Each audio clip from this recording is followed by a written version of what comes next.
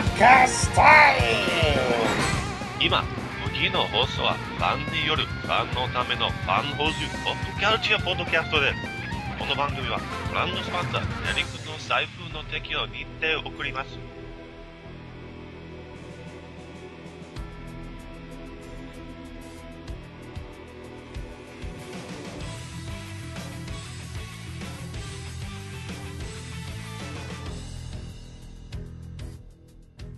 Hey guys, how you doing out there tonight? Welcome back to another edition of Fanholes Toku Thursdays. We appreciate you coming back and listening to us whenever we do these shows. I know some of you might be a little confused. If you are a follower of Kamen Rider, you're fine. But if you're not really in the loop, you're like, hey guys, you ended Kamen Rider Gaim like the last show. You did like the season finale and all that, series finale. What are you guys doing? Well, as it happens to be, there are a couple more things coming out with Kamen Rider Gaim, and this is one of them. We talked about this a long time ago, but basically whenever a new show starts with Kamen Rider, they kind of do a passing of the torch movie. And that's what we have tonight. We're going to be doing a crossover movie that came out, like, technically before Kamen Rider Gaim was actually completely over, but, you know, it is what it is. But it is called Kamen Rider X Kamen Rider Drive and Gaim Movie War Full Throttle. That's a mouthful. But before we get into this, I can't talk about this on my own. First person I want to let you guys know about, we got two people on the show tonight. Coming back, make a return to book in his appearance on the Kamen Rider Wizard and Gaim crossover movie is our good friend Luke Giaconetti. Thank you for coming back to us, sir. Oh, thank you for having me, guys. I was just thinking exactly what you just said. I was on for Wizard and Gaim, and now I'm on for Gaim and Drive, so I'm the alpha and the omega of your Kamen Rider Gaim coverage. Indeed, we were definitely wanting you to be back on the show. We're glad you took time out to do it. And even though we're so happy to have Luke back, I can't do this without my partner in crime, or my partner in Gaim. I'll leave now. Go ahead and give a shout out, Derek. Hey, what's up, guys? This is Derek WC. I am, to make a long story short, I'm a space god now. That's all there is to it. That is what it is. I'll give a little bit of a preamble real quick, and then we'll go right into the synopsis. Basically, like I said, this is what they've been doing for a long time with the Heisei era. They do these movies where they give you a story with the current Kamen Rider, and you get your nice little story with him. And then halfway through it, they give you pretty much a teaser for the new Kamen Rider show coming out. And they usually team up, they usually get together, and like we said, when you listen to Wizard and Gaim, they usually give a little bit of shine to the new guy, make him look cool to make people want to really get into him. But also, sadly, it's usually the current Kamen Rider's last hurrah, the last time you get to see him be an integral part of a storyline. So that's kind of sad, but I enjoyed this movie, so we're just going to jump in and talk about it. For the beginning, what do you guys think of the beginning where we start off on Planet Overlord, Planet Invest? We have Coda and Mai, and it looks very Final Fantasy and stuff. It's a very cold opening. I thought it was cool. Like, I was kind of looking forward to actually seeing the actual planet, like, because I think previously it's not like you had much of an idea of what, basically what it meant for Coda and Mai to be like these sort of overlord gods in space. They just kind of went to the planet and it turned green, and they brought basically, all of the Helheim forest with them. But I mean, it kind of looks surprisingly peaceful. Do you know what I mean? Like, it looks like it's actually, somewhat of a happy existence. I mean, you get the idea. Helheim taking over is kind of like using the Genesis device. It's not really happy for anybody who's currently living there, but once life is established, I mean, it does kind of look pretty peaceful per se. But of course, like you said, it's this quick cold opening, and not 2 seconds into it, they are under attack, and it's like, Mai's already dodging, cannon fire and shrapnel and all this kind of stuff going on, and there's this big cool fight sequence, which, given the scope of the planet, I thought looked really, really awesome. Yeah, they throw you in real, you said, a real cold open. But I like it because there's an economy of time here, There's, especially with the Gaim portions, and we saw this with the Wizard portions when we did that, they kind of throw you into it without any context because they're assuming that you've seen Gaim and that you know the ending, and so you're familiar with these characters, so you don't need an introduction to them. So it's like, all right, remember that happy ending? Forget all that because now that planet's under attack. And I did like it. One of the things I really liked, and I don't remember which dub I watched, but in this fan sub I was watching, when Megahex, when he first comes down and starts fighting with Coda, when he's doing that, when he's first analyzing the language, they subtitle it, but they just subtitle it with gibberish. So I thought that was funny. Yeah, It's like, well, we that's know kind of he's like a speaking throwback to the gibberish. Overlords. Yeah. Right. So that I thought was really neat, and then he absorbs the language straight out of Coda, and it's like, okay, well it's very quickly established. All right, this guy Megahex is like a Borg, except it's a Borg put through the filter of Kamen Riders. So instead of it being ship to ship combat, I have to kick your ass in person to absorb you because that's how I roll. Yeah, I mean, I think that's the way we do things here. But yeah, basically that is the beginning of the movie. Megahex does come down. Coda and him fight. Not only that, but while Coda does do a good showing for himself, he is an overlord after all. Megahex is kind of taking his wallet. He's doing some wallet taking today, and he decides to take off after he learns of Earth from Coda. He's like, "Oh, Earth looks even better. Fuck this place. I'm gone." So he. They actually have restaurants there. You guys got like floating fucking islands. I don't like this place. So he jumps through a space portal. Coda, even though he is the god of this planet, he also, of course, still loves Earth. So he chases after him and he goes through this portal. We then flash to Zawame, and it's very interesting. Life is going on. After Yggdrasil and the Invest and everything, you have Takatora pretty much cleaning up the mess he helped create. You have Michi being sad. The I mean, that's all I get for the first few minutes. I defy you to find a better description of what's going on than Michi being sad, because that pretty much describes it to a T. Yeah. Because I'm sad at one point, Yeah, I has a sad. Then we have the Charmit gang, and we see also that Zack is okay. He's not dead. We have, of course, Orin and Chip, just chilling out and stuff. But we even have a cute little scene where Orin is giving Badu like some shit for his fruit treats. They're not to his standards. I thought that was kind of a cute little moment. Well, I thought that was funny because it reminded me of we caught up on the Wizarding Gaim. We caught up with the crew, including the owner of the donut cart. So we had a little with the secondary characters like that, and something cute involving food. So I thought that was a nice parallel for me. Yeah. So we have all this going on, but then big ass blue ball appears in the air, and everybody's like, oh, what's that? And here's where shit kind of gets real. Coda is pretty much doing a DBZ trying to hold back a giant spirit bomb, but it's not really working out too good for him. And he eventually takes the blast, and he turns into Coda. He was in his Kiwami arms form previously. This gives Megahex the opportunity to finish him off. He has these two big, huge, like metal blades that he can turn his hands into. And he pretty much just stabs Coda through. Coda turns into fairy dust, and everybody around is like, "What the hell?" And then we have our opening. In case you're not familiar with these crossover movies, each portion has its own title, and this is Kamen Rider Gaim Advanced to the Last Stage, and shit don't look good. I thought like what Luke said before was apt in terms of Megahex, because the subtitle that I watched, they definitely are very reminiscent of the Borg. They talk about assimilation, and he even tells Coda when he's on the Overlord planet, he says resistance is futile.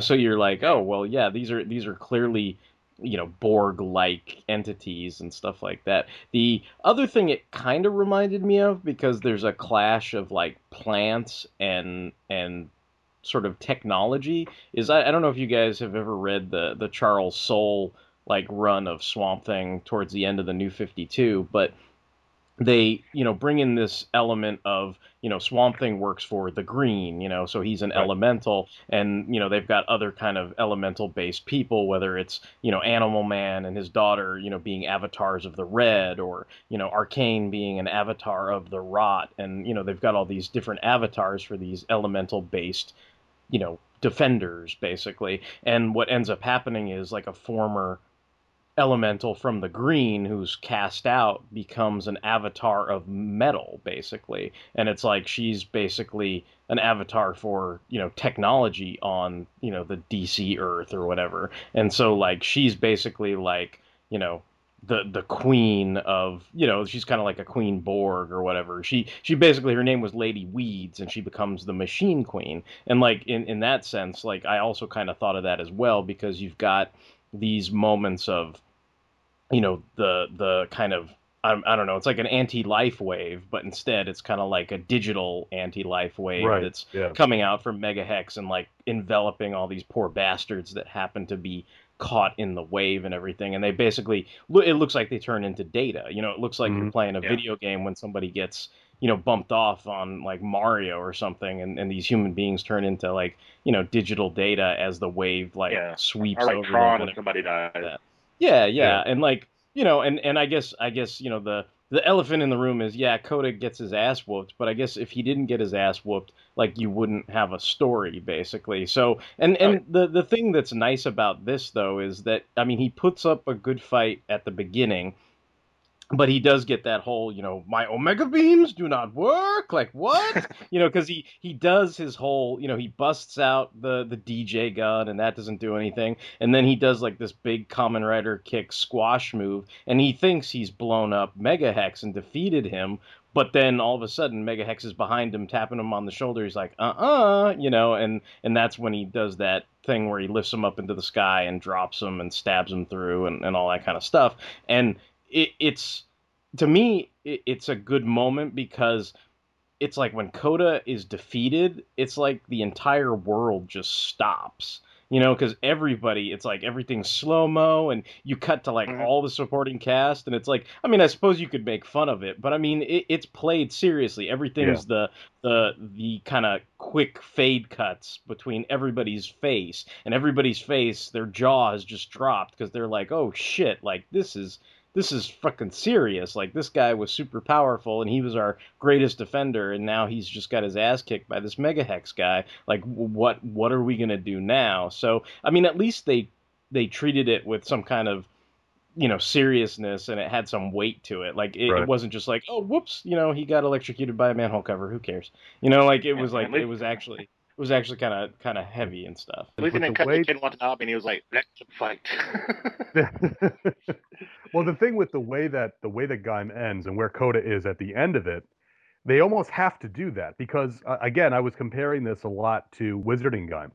And in the Wizard section of Wizarding Gaim, you know, Wizard is he's front and center on that because at the end of his series, yeah, he's wandering, he's on the road, but he's relatively still the same.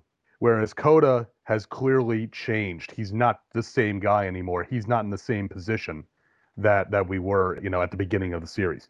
So taking him out is a little weird because that means that Gaim per se doesn't really fight that much in the Gaim section. But as Gaim had more Yeah. riders in it than say Wizard, it's okay because there's the other Gaim characters are there, so we get to see their struggle. When Derek was talking about the green and stuff, you even get to see Coda use his like plant powers that he acquired by becoming like an overlord. Yep, yeah, that's when he used the bind spell from Wizard that he obviously learned. He's always learning. He's always learning. It's a good trick, man. It's a good trick. Haruto taught him well.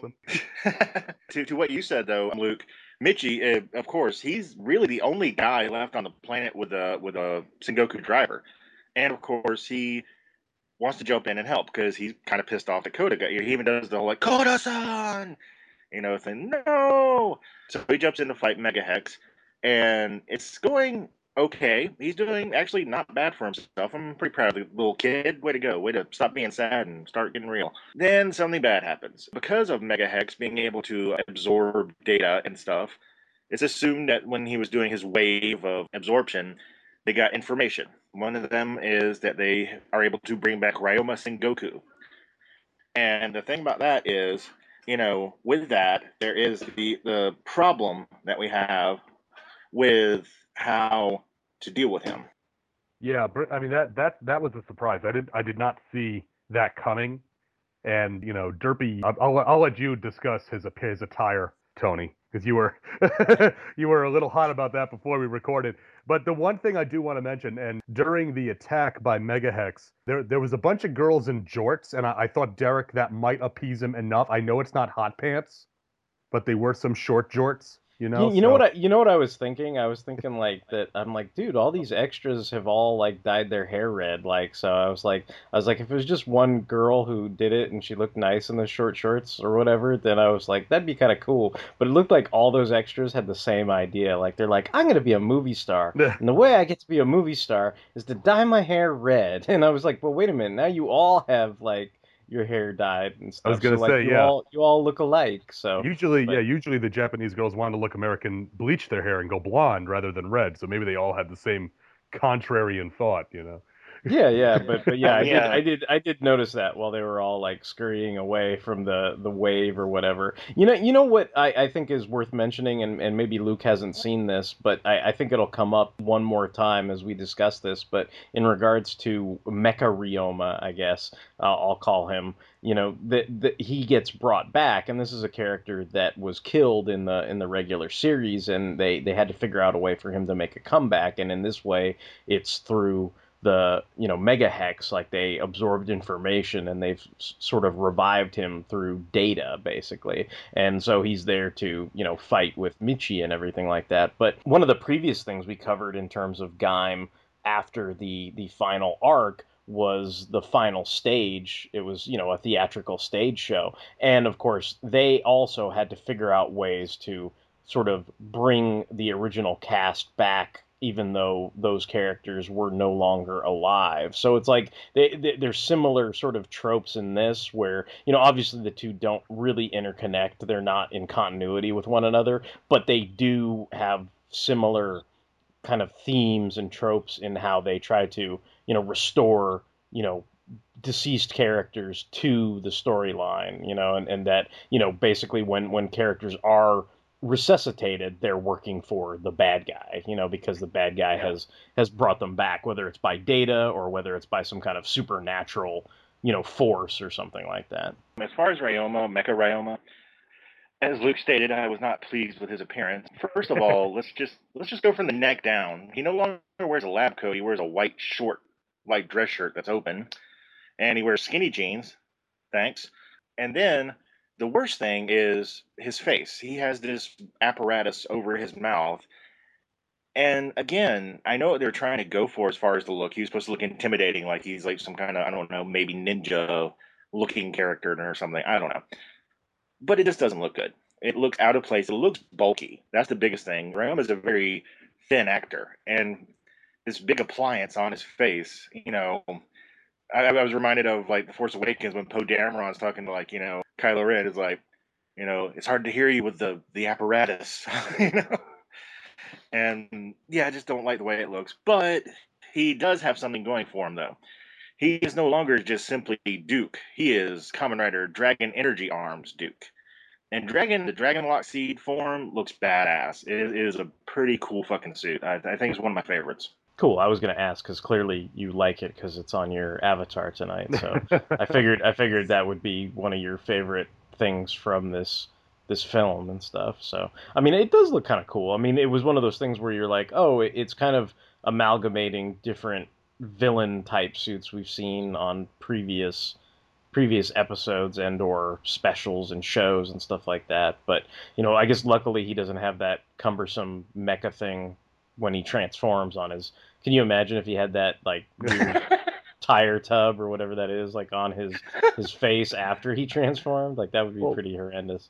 I mean, the thing with me is when he showed up with the thing on his face, I immediately thought, well, is this a different actor and they're trying to hide his face? But it wasn't. I mean, it's the same guy, and it's enough of his face showing that it wouldn't even hide it. Because you see that sometimes where if they can't get the actor, they'll have him appear fully transformed or cover their face up or do something like that. But so I'm not Yeah. really sure. Whatever they were going for, I don't think they really achieved. Because if they were trying to make him like a cyber ninja, there were better ways to do that. I think it would have been Yeah. more intimidating to have him just show up looking like Ryoma. That would have been intimidating Yeah. in and of itself. In the context that is like it'd be like Emil from RoboCop. You're dead. We killed you. But hey, Yeah. hey, This was just some things work, some things don't. I guess. Yeah, this was just it. Kind of screamed of Ryan was back, and now he's cool. Except he's not. Yeah. But yeah, he does transform into the Dragon Energy, and not only that, but thanks to the help of the Mega Hex, he summons 3 or 4 the Kurokage troopers, which I thought that's kind of cool. I mean, they have no names; they're just faceless, stormtroopers. So making them like just pop out of nowhere totally works, and they do start to kind of lay the smack down on poor Mitchie, especially Ryoma. Is just dragon energy is too powerful for him, and he eventually has to pull a fast one and blast a ledge in front of Ryoma just so he gets a puff of smoke so he can run away. He does grab something though before he leaves. So yeah, now we get to see kind of a homecoming, if you will. Michi is brought back to the Gaim garage, and he's being treated by his brother Takatora, which only makes sense because after Michi tried to kill Takatora, he actually, tried to help him get better. Michi, so weird, tried to kill his brother. Anyway, but yeah, he has a kind of a vision as he's sleeping. He sees Mai, and Mai is kind of doing that thing where she phases in and out, and she's telling him, how like she's doing a little bit of exposition, and she's also like trying to get him to get it trying to think of the right word, pumped up to fight. Maybe it's just me, but I just think of this as the "my speaks to you in sexy voice" scene, because that's basically Oh, yeah. that's basically how I take that. It's like and it's something that they made fun of her for on all like the cast reunions or whatever when they're talking about it, because everybody apparently did their own little interpretations of that kind of dialogue and stuff. So that partly was going through my mind, but I also was kind of like, yeah, but she sounds. I mean, she does sound compelling. Like, obviously, it's important, but there is that layer to it where obviously, like, she does kind of sound super sexy too. So you're like, of course I'm gonna do what you say, baby. Like that kind of thing. So Why wouldn't I? But yeah, he does wake up after his sexy time. Even his sexy time is kind of boring. He talks to the other beat riders, and he guides them to where he last saw Mai in his vision. And there now is a Helheim fruit. And, it's like, well, what? And then Michi is also like, hold on, it gets better. He goes and gets out of his backpack. What he grabbed was a Sengoku driver off one of the Kurokage troopers. So he gives it to our good buddy Takatora. Takatora picks the fruit, which, good thing he didn't eat it. And it turns into a melon lock seed. So, in essence, if you're a fan of Takatora, Homeboy's back. Zangetsu is back in the mix.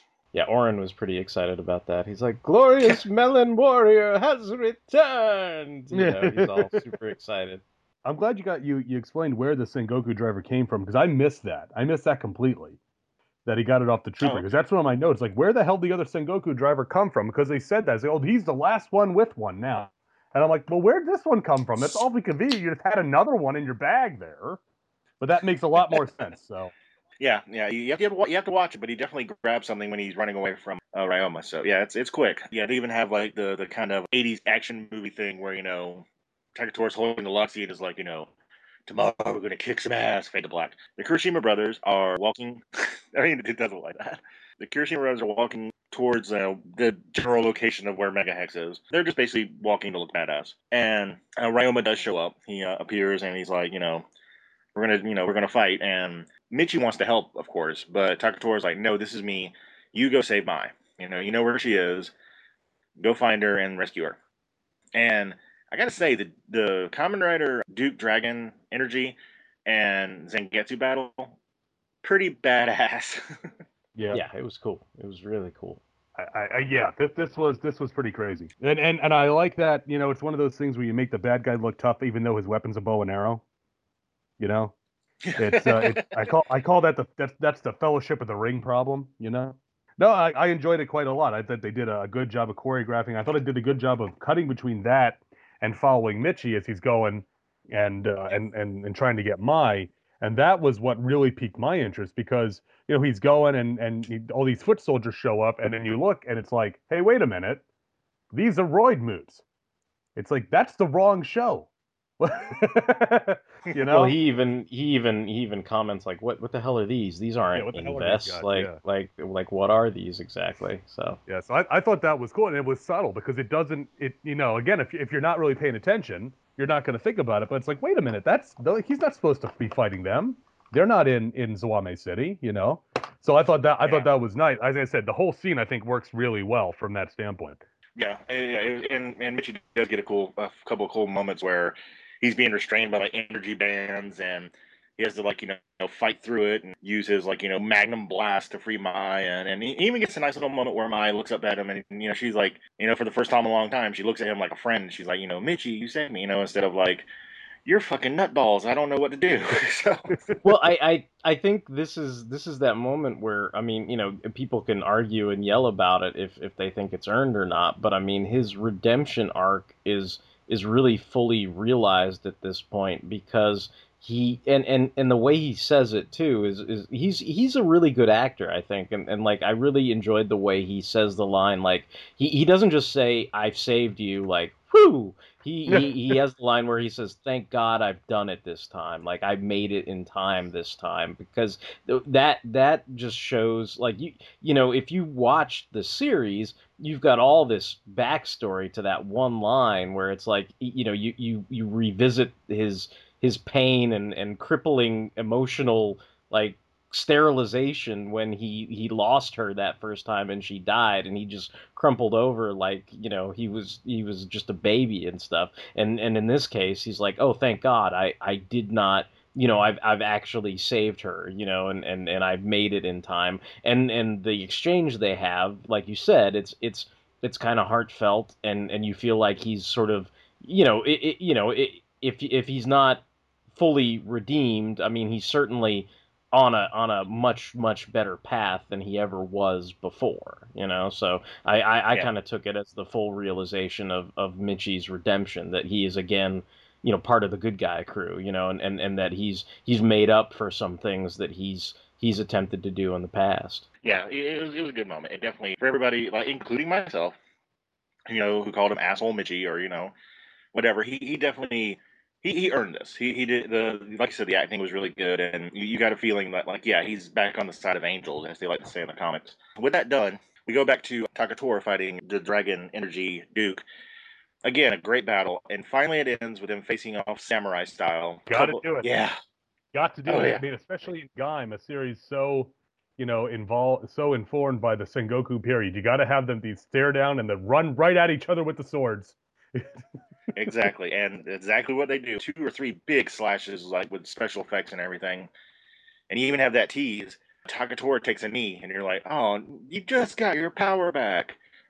Nope. He ran Duke through with his sword. It's even kind of sticking out. It's pretty graphic for a kids movie. No blood. It's one of those things where they both scored the hits, and then Takatora falls to one knee, and then it's like, as Duke's looking at him, that's when he stabs him. So it's like, dude, there's no honor in that, but it's like, that's it's pretty awesome. I gotta admit, that was a fist pumper for me. Yeah. But this is for your shitty face mask. But yes, Ryoma is defeated. He turns back into his human form. Well, human megahex robot form, whatever you want to call it. And due to the grievous nature of his injuries, he gets his moment of redemption because his stupid fucking face mask falls off. Thank you. So he gets to do a little bit of acting. He's doing the kind of villain thing. Like, you may have defeated me, but you'll never destroy Megahex. Resistance is futile. Blah blah blah. His eye blows out. He has like a Terminator eye and stuff, and he finally goes down. And after this, Takatora picks up the Genesis driver that Duke had. Guy's getting upgrades all over the place today. Hooks back up with Michi and Mai, and he gets another lock seed from Michi because his was like damaged in the fight. And now he's back to being Zangetsu Shin, the powered version of Zangetsu. Megahex ain't happy about this. He comes in, and Megahex has already been shown to be incredibly powerful. But when he beat Koda, he absorbed the Kiwami lock seed. So things aren't looking good. He reminds me a bit of. I'm sorry to cut in here. When he's got the No, lock fine. seat in his chest, you know what? He reminds me almost of Metallo. Yeah, Because Metallo has the hunk of kryptonite in his chest, and then during, like, what was it, New Krypton, he had multiple pieces of kryptonite in his chest, and he could bring them all out. But just seeing, like, the throbbing power source inside his chest like that made me think of Metallo. Also made me think, of course, of Ryan Steele from VR Troopers. When he needed an upgrade, his heart would start spinning around, and he'd get the power punch, to take out whichever cyborg he was fighting that week. Yeah, that may be a little yeah. more, your mileage may vary on that last one. Yeah, there is a scene in this that I kind of question, though. I understand why it was done, but it's still kind of a head scratcher. The brothers are fighting against Megahex, and they're doing average. They're not really kicking his ass. But at one point, Takatora decides that he wants to employ his New Japan wrestling knowledge and start wrestling around with Mega Hex and try to keep him at bay. And then he starts yelling at Michi to shoot him, take the shot, take the shot. And Michi, of course, is doing the brotherly thing of like, I've already killed you once. Do you really want me to do this again? And he does. And you're like, oh, this is a heartbreaking moment. And Takatora does like, take some damage. He's beat up. He's out of his rider form. But the thing about it is, and I understand that they couldn't destroy Mega Hex this early, but he's just like not even phased. He's just like, okay. But there is a reason for this. That's what I'm saying. I just don't understand the execution. I understand the reasoning. The reason Takatora was doing this, he actually wasn't trying to sacrifice himself. He managed to pull the Kiwami Arms lock seed from Mega Hex. And he's holding it, and they're like, I don't know what we're going to do with this, but at least we got this out of him. He's not as powerful as he was. Fortunately, Mega Hex decides to do like the mother brain, mouth blast she does in Super Metroid to kill them all. And they all put their hands on the lock seed as they're like reeling from this massive power blast. And with their powers combined, they form Captain Planet. I mean, they form Coda. Captain Coda, he's got white hair. He's wearing a car radiator. Anyway. He's a bleach blonde, back to zero. Sorry, Coda, I just hate your Overlord outfit. I'm sorry. He does return. And, he's back and better than ever. He turns back into Kiwami Arms. And what he couldn't do alone is pretty cool. With the help of Michi and Takatora, they form their modes. Mai's even back to her blonde-haired self. And a couple of good attacks and a triple rider kick ends the threat of Mega Hex for about 3 seconds. Yeah, that not. I mean, it did it in a good way. I'm not complaining about it, but didn't that just take the shit out of your sails when like he just pops right back up behind him in a like upgrade? Right, and then it's like, okay, so triple squash rider kick. It's like this big finish. And you're like, okay, that's the end of that threat. Doot doot doot doot. Well, the way they sort of explain it is they did end that one threat, but now it's like they've got 50 billion copies of Mega Hex, so it was like one of those things where you essentially, you killed a Borg, but you didn't kill all the Borg. Like it's kind of like finding out, when you fight, say, like an Imperiex drone in Our Worlds at War, and it's like, dude, it took the whole Justice League to beat up one drone, and it's like, guess what? Now there's like 500 of them, and you're just like, oh crap, like what are we gonna do now? Like that kind of thing. It might be interesting to note that this is technically, I believe, this is the only time that Mai and Takatora have actually been on screen together this entire run, like even on the TV series. Like I don't think they've actually ever really met per se, like had any scenes together. I would like to argue that, but I think you're right. Yeah, so I just thought that was kind of, I mean, I just thought it was kind of interesting because I don't think Mai's ever really talked to Takatora or had a scene with Takatora or anything like that. So in this instance where she kind of hovers over both Michi and Takatora and attempts to protect them, it's like and they actually, have some interactions together. You're like, oh, hey, that's interesting. Like that's something we've never actually seen before in Gaim. Yeah, I would like to say this is also the first time that Coda and both Kirishima brothers fight together. But, there would have been that scene where, like, Takatora was like, what, you don't remember all the movies where me and Michi just kind of wander in and help out? Come on. It's our thing. We come into movies. We help out. That's what we do. You come into movies, they go, shh, don't tell anybody. We're brothers. Come on, bro. And we're also good guys in this one, even though we're kind of bad guys in, like, the current plotline. Just roll with it. Just roll with it, yeah. But yeah, like I said, Mega Hex just, honestly, Luke, I was going to bring it up, but you did it much better than I did. Mega Hex is basically a Borg, and when he comes back, he's not even just Mega Hex, he's an upgraded form of Mega Hex, and that's not good. I mean, as Derek said, he makes, like, at least 20 or 30 clones of himself, and they just all fly off to do whatever evil they're going to do to take over the world. And basically, we're left with Coda and the Kirishima brothers and Mai, pretty much just looking up at the sky like, fuck, It's like the end of Gamera 3, it's the incomplete struggle, basically, Yeah. It's like, yeah, well, that didn't go so well. Let's go watch another story for half an hour. We'll come back to these guys. I gotta admit, like this is certainly like a good thing to kickstart you into like a film. Like this first half is very action packed and fast paced and kind of always has you riding on the edge of your seat. And in between all that, it does kind of deliver these kind of little mini epilogues or puts little caps on things for longtime fans of the series too. Like they kind of throw those in there on top of just giving you like a breakneck paced action kind of piece for these characters. So Yeah. I really I enjoyed it, and at that point I think the way it's structured, like you definitely at moving on into this next portion, the drive portion, I'm like you certainly take a breath at that point where you're like you were holding your breath for like the last 34 minutes, and now you're finally like, okay, what's going on next? Yeah.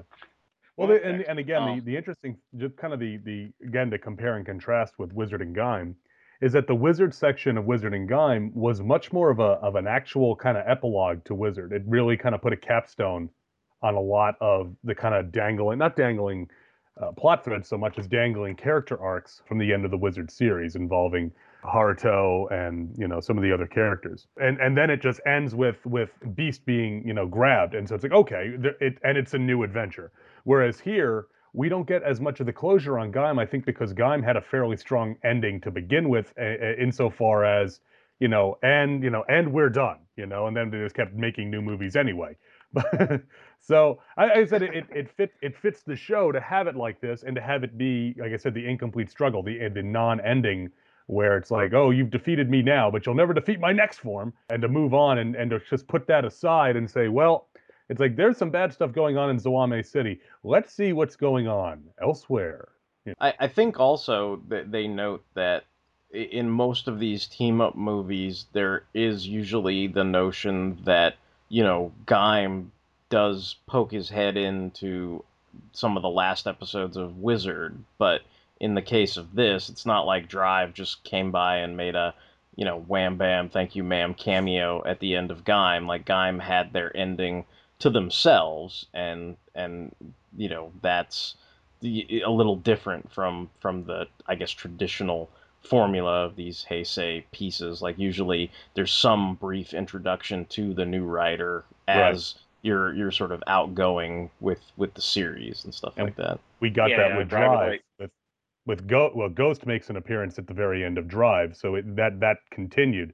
So you're right. Gaim was a little atypical in that respect, in that Drive didn't make a get introduced as an extended cameo at one of the later episodes of Gaim. But again, the tone of the two shows are so different from each other that I think that's probably for the best. Oh yeah, yeah. No, it's not a complaint as much as me Yeah, just sort of pointing out like that they were kind of interdependent, or independent of one another so yeah. much, that And it probably would have felt forced or tacked right. on.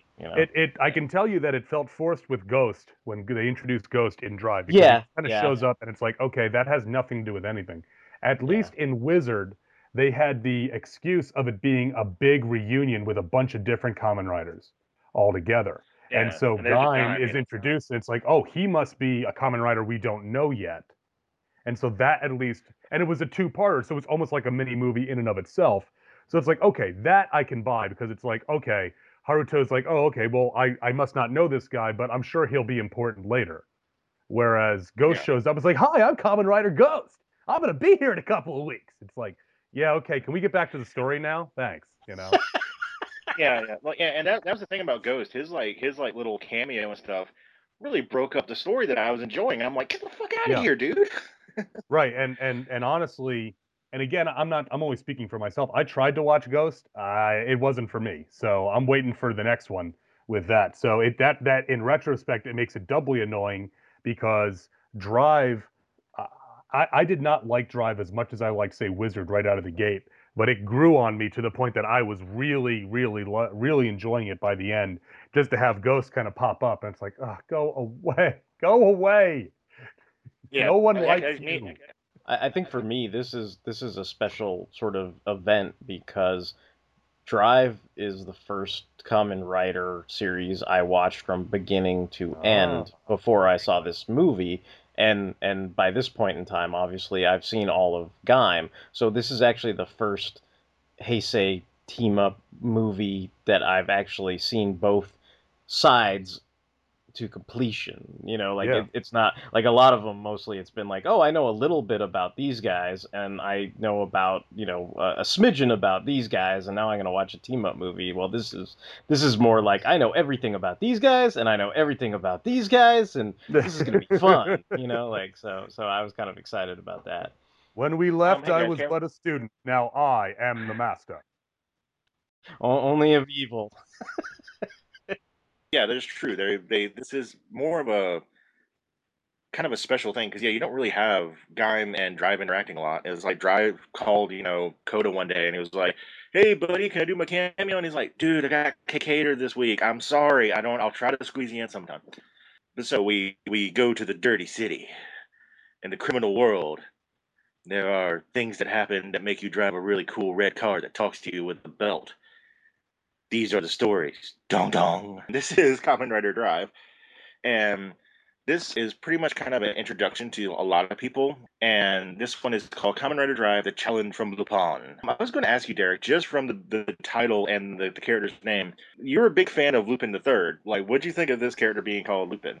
Well, I mean, the Japanese have some kind of obscene fascination with the fictional character Arsène Lupin. So Lupin the Third is also kind of he's inspired by Arsène Lupin as well. So that's like a French fictional character. It was like basically he was written maybe around the same time frame as like when Conan Doyle wrote Sherlock Holmes, right? So it's like he's in the early 1900s maybe or something like that. So like it just seems like that's a fictional character that I'm just assuming that the Japanese must have some kind of fascination with. He was a master thief, so it's like in the case of both these characters, like obviously in this piece it's the Phantom Thief Ultimate Lupin, like it's the kind of the same idea. Like ironically, I think the Lupin in this probably looks more like the way they describe the fictional character. He's got the top hat and Yeah, he's got like a the top hat. Yeah. and all that kind of stuff, where he's more reminiscent of the actual, because I guess the concept is if it, I guess I'm getting into specifics about the character already, but I mean, he is a Roymewd, and he is taking on kind of like this human personification, even though he's this mechanoid life form, and in that sense, he seems to be bringing forth the personified qualities of this, a character that I would imagine the Japanese public is intimately familiar with, since you've got characters like Lupin the Third as well, that are also based on this, French fictional character. I guess it would be the idea of if a fictional character like James Bond for the English or Superman for Americans or whatever whatever you want to point to, something that basically if you say the name, everybody instantly has a picture in their head of what that is. And I guess in Japan, if you say Lupin, like everybody's like, oh yeah, that master thief, like more clever than clever, like you've got these kind of Yeah. instantaneous recognition with your audience. So I think that was the intent at any rate. It's Yeah, like, like you say look, Jack the our Ripper, you think of a guy with a yeah, knife. Yeah, yeah. yeah, except for he's not fictional, but like that kind of thing, like Other that than instantly. that little difference, Yeah, yeah. other than he's not fictional, but The but the but but I mean, you get the idea. Like a master thief is going up against our main Made a shit in my Cheerios, Derek. Thanks. our main cast of characters who are basically a special branch of the police. the So police, it's like exactly. it's Yeah. kind of cool. Like it's Yeah. That's the thing. It's because and even I mean, Drive says it later when he much later in the next segment he says, "I'm just a humble civil servant." Shinosuke he's a policeman first, and being Drive and Derek, as you said, you watched all Drive. Being Drive is part of him being a police officer. It's not like he says, "Oh, I got to go do something else. You guys take care of this."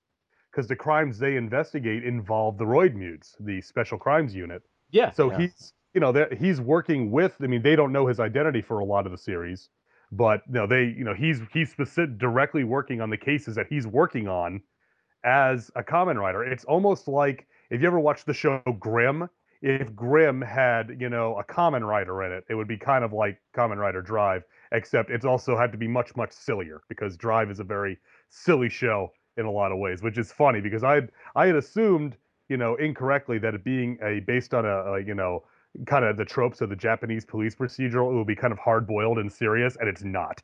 It is nowhere near serious in any respect. You know what's funny is like that could conceivably, like, for some people that could conceivably be a turnoff, but I think the comedy in this is so well done. Yeah. Like I love it. Like, I mean, there's that in the beginning, basically there's that section with the chief June, or Yes. the captain, and Captain, they're yeah. saying like, look, like if we don't catch Lupin, the ultimate Lupin master thief, like they're gonna decommission us. And there's this great comedy bit where they basically transplant all the furniture in their special division office, which is like this little basement thing that's like in the back of the police precinct. So it's already really small and enclosed and everything. And they transport all this furniture, their desks and computers and equipment. They transport it to like in the middle of nowhere because it's legal to set off explosions out there for Japanese. They send him to the rock quarry where all the fights happen. Yeah, and then instantly you've got the atypical Japanese explosion that goes off in the background, and it's like they're all sitting at their desks and it's like, oh, and they all fall out of their chairs, and it's just like that. It's hilarious. Like it's great comedy. Yeah, and one of the strengths of Drive, which is not so much seen here because this segment is fairly lighthearted for the most part. Is that when towards the and again, this is kind of stereotypical a little bit for tokusatsu and anime as well. It's lighthearted, it's fun, but when you start getting to the end game, things start taking on a harder edge. As we like to say, shit starts getting real as you start getting to the end of this. And then it's like, this isn't just this silly little show anymore. There's some real stuff going on here. It's one of those ones where you watch the finale and it's like, I'm not crying, you're crying, shut up. Yeah, and I think the strength of it comes from the cast, like, Yes. because they can sell all the comedy bits, but when shit does have to get real, they are incredibly good at delivering both. It's not like they're just specializing in gags or they're just specializing in being broody and serious. Like they can go back and forth, in my opinion, fairly expertly. Like I think they do it very well. Mm-hmm. Absolutely. Yeah, just to kind of backtrack real quick for you, because I know it's fun to talk about Drive. It is actually a really good show. I hated it the first few episodes I watched, and then I just got balls deep into it. It's a really fun show. This is Tokyo, once a city of 6 million people. What has happened here was caused by a force which, up until a few days ago, was entirely beyond the scope of man's imagination. Tokyo, a smoldering memorial to the unknown. An unknown which at this very moment still prevails and could at any time lash out with its terrible destruction anywhere else in the world. Hi folks, Luke Giaconetti here. I'd like to ask you a few questions. Do you like giant monsters, or as they're called in Japan, Daikaiju? Monsters like Godzilla, Rodan, Gamera, King Ghidorah, or Mothra? Do you like more obscure monsters, such as Gappa or Yongari? Do you like giant heroes like Ultraman, or super robots like the Shogun Warriors? If you answered yes to any of these questions, then I think you might like my podcast, Earth Destruction Directive. I'm a dedicated fan of all things Daikaiju, and I'd like to share that with all of you. Please check out Earth Destruction Directive at twotruefreaks.com. Earth Destruction Directive, where we turn your Daikaiju dreams into city-smashing reality. But yeah, Shinsuke is our Kamen Rider for the series, and he's got a partner, Kiriko. I always been to ask you, Derek, with your love of Mai, did Kiriko maybe take her place? She's kind of cute.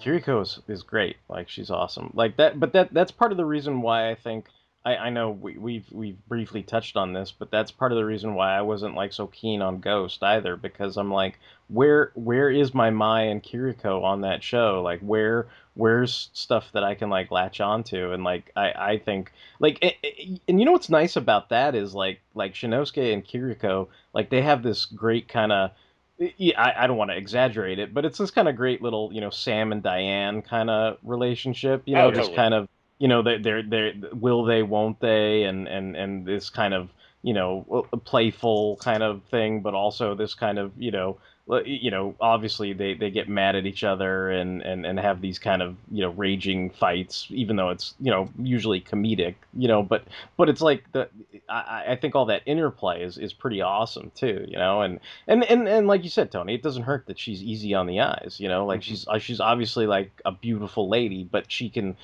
play the straight laced, like she's basically like a straight laced kind of very strict cop. She's got her hair up in the bun. It's Yeah. all regulation. Like everything's got to be by the book. Like that kind of thing. The whole gag of this movie is, Shinosuke knows her well enough to know like that she doesn't often smile, and that's going to play a big part in the resolution of this. But just for a frame of reference, she's kind of straight laced and by the book, and it's not like you're going to be joking with her that much. Yeah, and Shinetsuke's kind of a daydreamer and stuff, so yeah. Yeah, they definitely have like they butt heads, but you can tell they're friends.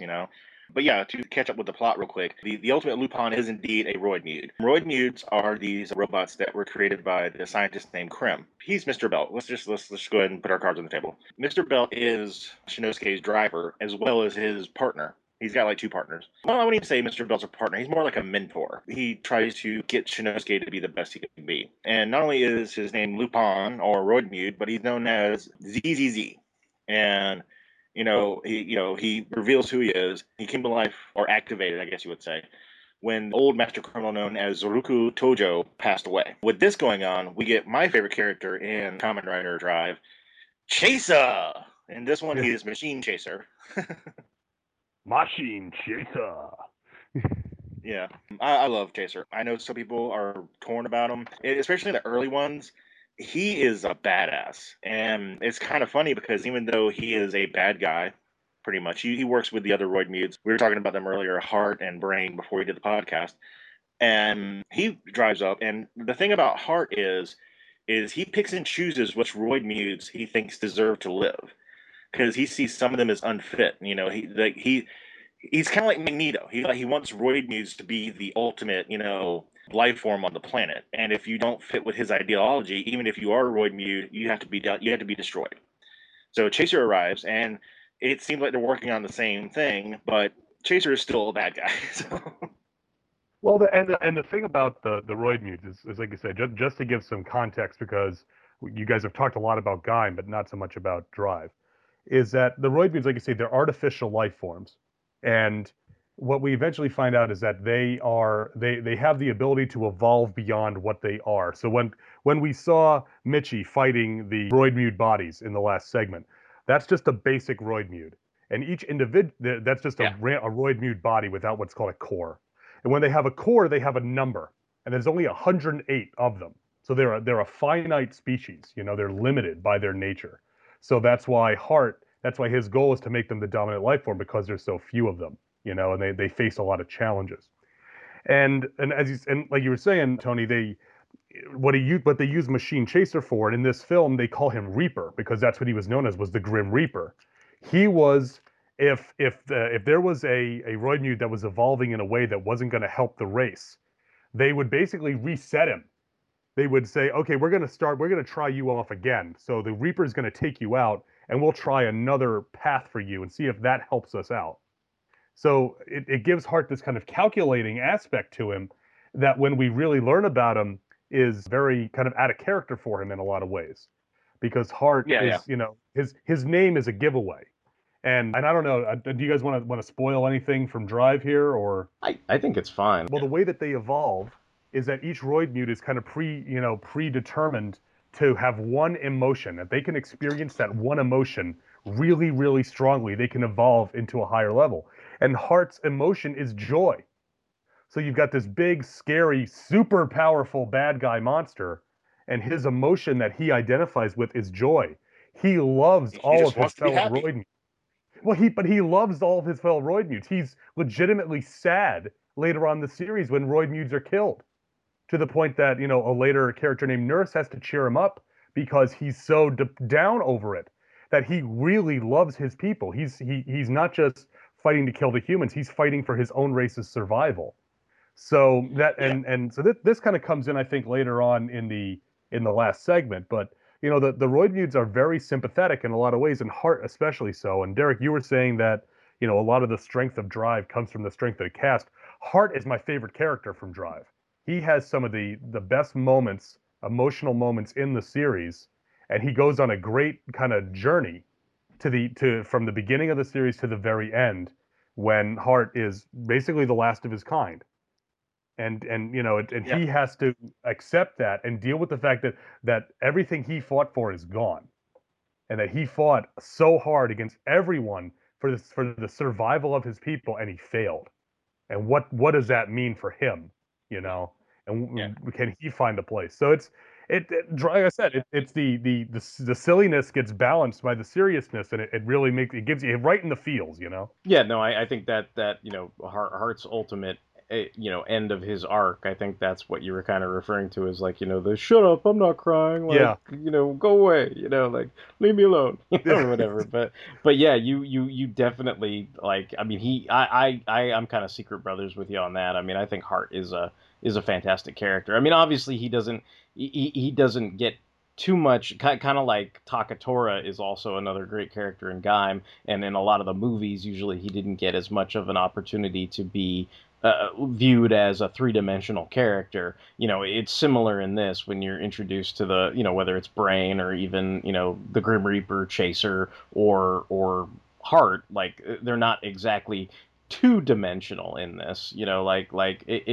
It's obviously you watch the series and you get a grander appreciation for those characters, and in this, they're just kind of glorified cameos, and the Right. main focus is on, kind of setting up the actual premise of Drive, because they talk about the slowdown, the shift change or whatever, and Density how shift. basically, Yeah. yeah, the density shift where everything basically slows down, and that's basically a rule you need to set up if people don't know about it, because and they go into that where they had the night where that first started, and what it means. Everything slows down except for Roid Muse. Roid Muse can operate fine in the density shift. Right, Yeah. and Roid then of Mutes and course, Drive. Drive's and the only Drive, one. Yeah. as long as you're wearing the belt, as long as you're wearing Belto-san, like you're good to go. But otherwise, yeah, everybody else kind of slows down to a crawl during a density shift. I think that's why I also compared it to Magneto, because Magneto is also a character that does horrible things, but he's also sympathetic in a way. He Right. does some bad things, but he also there's that part of Magneto that, like, one of our fellow fanholes, Justin, Magneto is his favorite X-Men. He doesn't care if he's a villain or a good guy. He just loves Magneto, and I think that's what Hart has. He has that likable quality that you're sympathetic to him, and he's also just a fun character. Yeah. I think the parallel with the whole X-Men mutant thing is apt too, especially if you focus on the whole when basically post House of M, where it was like the 198, and there were supposedly only 198 mutants left on the planet. Yeah, And you think about the finite number of Roy mutants too. It's very similar. That there were only so many of them left, and the idea was they were going to all try to evolve and advance and become better than they were. But like Luke was saying, like, a lot of them just start out as these blank slates, and the origin of Phantom Thief Ultimate Lupin basically is that the cyberoid Triple Z, basically, once the original Lupin, the Tojo guy, passed away, he kind of imprinted on his blank slate, and yeah. kind of became Right. the personification of the Master Thief. And if you watch Drive as a series, you go on to see that is somewhat of a repetitive theme. That in most cases, they're trying to figure out, well, who committed this murder, who did this kind of thief job, who, whatever the mystery is, and, who's causing the density shifts and all that kind of stuff. And ultimately, you find it's usually tied to human emotions that these Roy have imprinted on, and they're trying desperately to achieve. Because in some cases it can be very negative, like obviously we're talking about heart and joy, and that all sounds very good, which is probably why we relate to him, and we have sympathy for him. But in other cases, I mean, obviously, like Lupin, for instance, I mean, I guess his emotion is to greed, or the sort I of don't even. thrill, I don't. the Yeah, I think thrill of. yeah, it's more pride than anything else. He Yeah, was, yeah, like because he says that he prideful. was a master thief, but his body was going, but his mind was still sharp. So Yeah. it's the pride at being this great thief is, I think, his emotion that he ties into this cyberoid body, which isn't even really a roid mude. It's like a prototype roid mude that Mr. Belt had made for himself that he knew he couldn't control, and so he locked it away instead of, Yeah. destroying it or something smart like that. Yeah, he's not the typical Roy Mead where he's just a blank slate. And that actually does play into something because after Chase arrives to destroy Triple Z, he finds out that it's a little bit harder to do because he turns into Kamen Rider Lupin. And again, for the villains of this, I love Kamen Rider Lupin's look. He's got a top hat for his fucking helmet. Yeah. He's almost like he reminds me of like a mix of like Kamen Rider Drive and Tuxedo Mask from Sailor Moon. Oh, okay. Yeah, yeah, yeah. I totally see that. Yeah. And Tuxedo Mask Yeah. has the same thing. I mean, Tuxedo Kamen, or if you want to get the Japanese one, he's just wearing a tuxedo with the mask and the top hat. Yeah, Kamen Rider Lupin looks fantastic. He's got a great look. And he's so Yeah. even his henshin with the gemstones all over the place and all that. It's like, dude, serious? The Uncle Scrooge henshin, yeah. Yeah. But yeah, Lupin does a good job of showing how good he is at fighting as well as thieving. And here's where we get kind of the emotional moment as far as Shinsuke. Like this is where you get like the I guess you say the cliffhanger part in the middle of this portion of the movie. Yeah. The point where everything changes. Yeah, because Mr. Belt, Beltosan, is actually not just a belt. He's got a level of awareness beyond just being able to talk. He makes himself fly off Shinsuke to take a blast meant for Shinsuke. And yeah, he's knocked out. He's crispy. The Knight Rider thing goes off, and his face thing, and Lupin is kind of gloating. And honestly, again, Derek, this is to go back to what you said about the casting. This is a fucking belt, okay? It's a goddamn piece of plastic. Oh yeah, you gotta give it you gotta give it up to Shinosuke's actor, because he sells like most people. You'd sit there and you'd have to Yeah, laugh because this dude is crying over a belt, but like he sells the shit out of it, man. He's like, Yep. Belto-san, and like it's not as ridiculous as I make it sound. It's beautiful. Like, I mean, he's totally committed, and there's nothing I respect more than that. Like, he is invested and committed, and it doesn't matter that it's it's a like he lost goddamn his actual best friend. yeah, he lost his best friend. It's like, Obi-Wan Kenobi has just been turned into a little cloak, and he's screaming at the door. I mean, it's great. And again, like, just like they really sell the comedy in this sense, like he really sells the drama of it, and you get that this is, something, you get that this character is someone who means a great deal to him, even though it's essentially a character like there's really no physical interaction with, per se. Do you know what I mean? I mean, other than he's a fucking belt that he wears on his Belt. waist. But I mean, it's they obviously they have conversations and all this other kind of stuff, and he, he's great. He completely sells it. So. What that leads into is the what becomes the Okay. kind of the cliffhanger in every 2 episode arc of Kamen Rider Drive, where Shinsuke is faced with a dilemma. He doesn't know what to do. He starts daydreaming and thinking about it, and then something snaps in his head, and he goes, "Ah, my brain is in top gear," and he slides his tie up because now he's serious. He's taking his job seriously because his brain is in top gear and he's figured out the mystery. There's also that element that is very inspirational in it. It's the idea that that, and I don't know if this is a regional thing or a cultural thing, but I don't really think so. I hope it's not, because I think it could apply to all regions and all cultures, but just this notion that, yes, bad things can happen to you, like truly terrible things, but it's that moment where it's like, oh, Shinosuke is kind of down in the dumps, like this might not all work out, like there are some horrible things that have happened. But again, once he sort of figures it out and his brain is in top gear and he's ready to basically get back into the game, I think that's inspirational in the sense of, like you can't give up. You can't just let life beat you down. You know what I mean? And it's just, and sometimes, it's worth a reminder. I mean, I know it's just a fun, entertaining movie or whatever, but just that simple notion of don't let it get you down. Like, keep going. Like, you fall off your bike, you get back on it, and you ride again. Like it's very simple, but sometimes, you even as adults, you need a reminder of that. It's okay. It's okay to fall down. Why do we fall down? We get back up. Like that. It's okay. So I think that was, to me, it's that those moments for Shinosuke and Drive. It's always, you got the cool music, and it's always very inspirational, and they play like the cool beats and everything, and you're totally kind of like, yeah, like things are gonna be better. Like, so You can't do it. Yeah, exactly. One of the interesting things about that scene, though, also, and this also plays out a lot in Drive, Shinosuke's belt is obviously sentient, but also his devices that charge him have personality. Like all these like little cars, they're shift cars. Shift cars, yeah.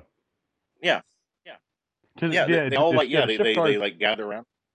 yeah. I was gonna say the shift cars, like you say, they're sentient to the point that in Drive, at certain points, there's I remember one scene specifically, Justice Hunter, who is the police car. Mr. Belt tells Rena is the girl with the long hair who helps develop the technology in the garage. He says, "Oh, I sent Justice Hunter on a mission," and we find him later spying on people. Yeah.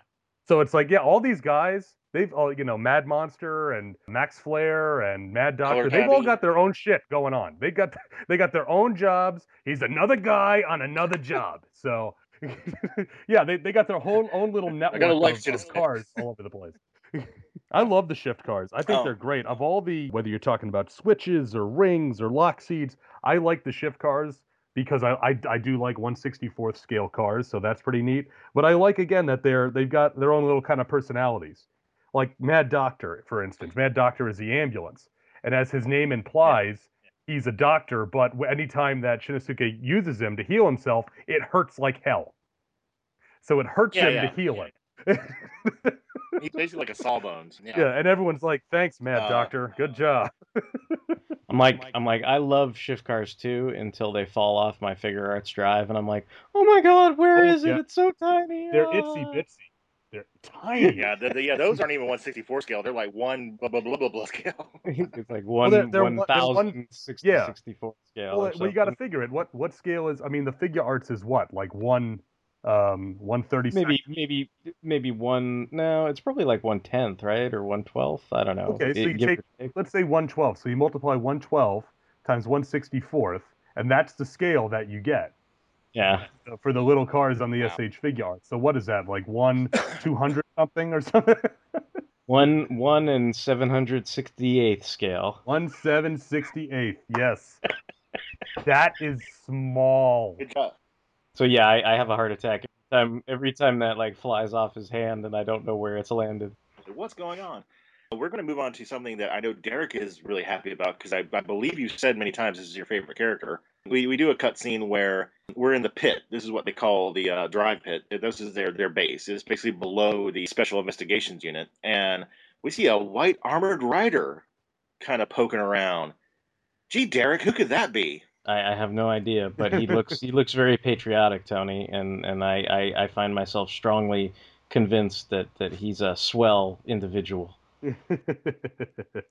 I would agree. I was very surprised when he popped up, because I knew about when this took place, and I knew it was before his debut, but I did not realize he made a cameo. Yeah, you know what's funny is because I, like we've discussed, I saw all of Drive before I actually watched this movie, so it's kind of interesting to see this and realize, like, strictly speaking, this is Kamen Rider Mach's first appearance. Yep. Even though you don't, I mean, obviously it's the suit and the suit actor, and you don't go into, Go Kojima or whatever, like that. You don't go into the actual, human character, but he does make his cameos in this film, and I was kind of like, oh, geez, that's interesting, because it kind of works both ways. I mean, if you saw, like I kind of appreciated the care and effort. Like if you went to see the film, you were treated with a cameo first appearance of a new Kamen Rider. If you never saw the film, you weren't like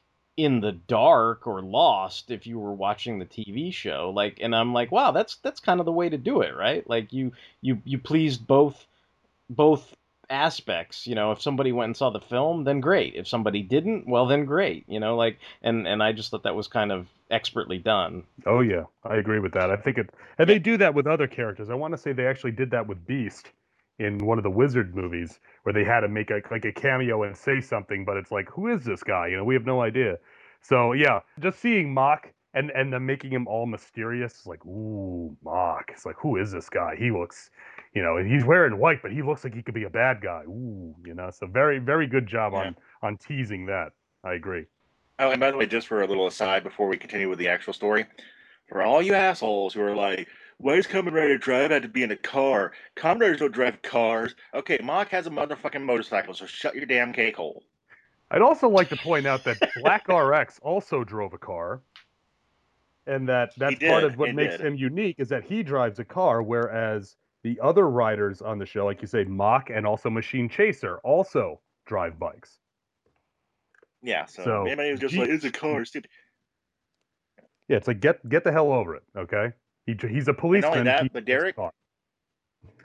that, but Derek has the Trideron for the SH Figure Arts, and it's a fucking sweet toy, so shut up. It is. It's very sweet. It was like my favorite thing that year, like that I got. So it was, when I made a list of everything, like a year in review, I was just like, dude, this is the number one thing I got. Like that was the highlight of 2015, basically, for me, was the SH Figure Arts Trideron. I mean, you can light up the headlights and everything, and it's awesome. It's great. Yeah, and both of the Kamen Rider cars are available as SH Figure Art scale, because what is it? Oh, I forget its name. His bike is called Battle Hopper, but Black RX's car is also available as SH Figure Arts. Oh yeah. He's got a car as well. I think that one's a little less expensive because it doesn't have as much like die cast and light up parts and stuff. But yeah, well, it's a bit less detailed on the show too, so that's appropriate. Isn't it called Battle Driver? I think it might be I think a Battle Driver and Battle Hopper. I think you may be correct with that, Tony. Magno was the chopper, and then what was the name of the car on Masked Rider? For those who remember that. Oh God, jeez, yeah. We try to forget Furbus here. Yeah. Well, you remember when we did the Showa versus Heisei Kamen Rider, how much I marked out for Count Dragon showing up. So yeah. Hey, it's a great suit. It's a great costume. Count Dragon, yeah. But yeah. The next day, they get another. Well, they don't get another. They get a note from Lupin, who's now kind of going like the Riddler way. He's like, I'm so fucking good, I'm going to give you a hint of what I'm going to do next, because he's just that kind of guy. He also says that, like, by the way, Kiriko totally kidnapped her, and, and been impersonating her since I kidnapped her. And it's like, what? It's like, damn it. Shinsuke, like, even though his brain's in gear, he wants to save his partner. Because, as Derek said, there's that Sam Diane romantic tension going on there. He likes her as a partner, but might be something a little bit underneath the surface there. Well, that's how he knew she was being impersonated, because he basically, the Kiriko that Lupin was impersonating tried to cheer him up with a smile, and he has that moment where he's like, the real Kiriko would never just try to blow me off with a smile when we hadn't completed our job. Like, she would only give me a smile once we had finished and everything was cool, not just to cheer me up. And that's where he knew. And he's like, basically at that point he has to reveal himself, which gets a little awkward, which is funny because you got the actor who plays Lupin, this male Japanese guy, like dressed up like Kiriko, and you're like, oh, like you're all freaked out. And that bit is great because he brings everybody to the one area, to the one building, and says, "Oh, there's a traitor amongst us." And he says the really dramatic line is like, "There is a traitor amongst us," and the captain's like, "Oh, I always wanted to say something dramatic like that." Yeah, the Like, it's captain's so awesome. cool. He's great. The captain reminds me of Yeah. like the kind of comedic timing that somebody like Don Knotts had on Three's Company. Like he's really like all of the actors in this are great. Yeah, like when he mugs for the camera, it just makes you laugh because he is a master of like those facial expressions. He is so good at that. And I love he's Um, always like he even says it here. He's like, "Oh, he's wearing an orange tie. Orange was supposed to be my lucky color today," because he's always reading his fortune on his phone and seeing what. and gambling, And like his horoscope is and everything. Yeah, and gambling. I love the captain. He's great. Yeah, he's a fun character. I mean, actually, all the office pool workers are amazing. The detective, the nerdy scientist, and the hot scientist. They're Yep. all cool. But I can't remember their names. I'm sorry.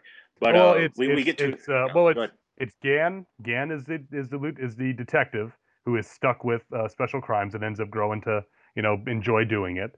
And Rena is the scientist who's super hot.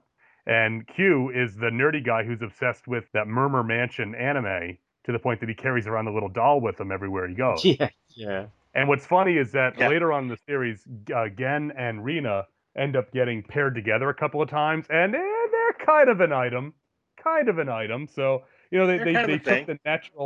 took the natural shipping tendencies of the group and put them where they belong. Yeah, and yeah, it was actually very organic. It seemed to flow really well. Here comes my favorite part of this scene.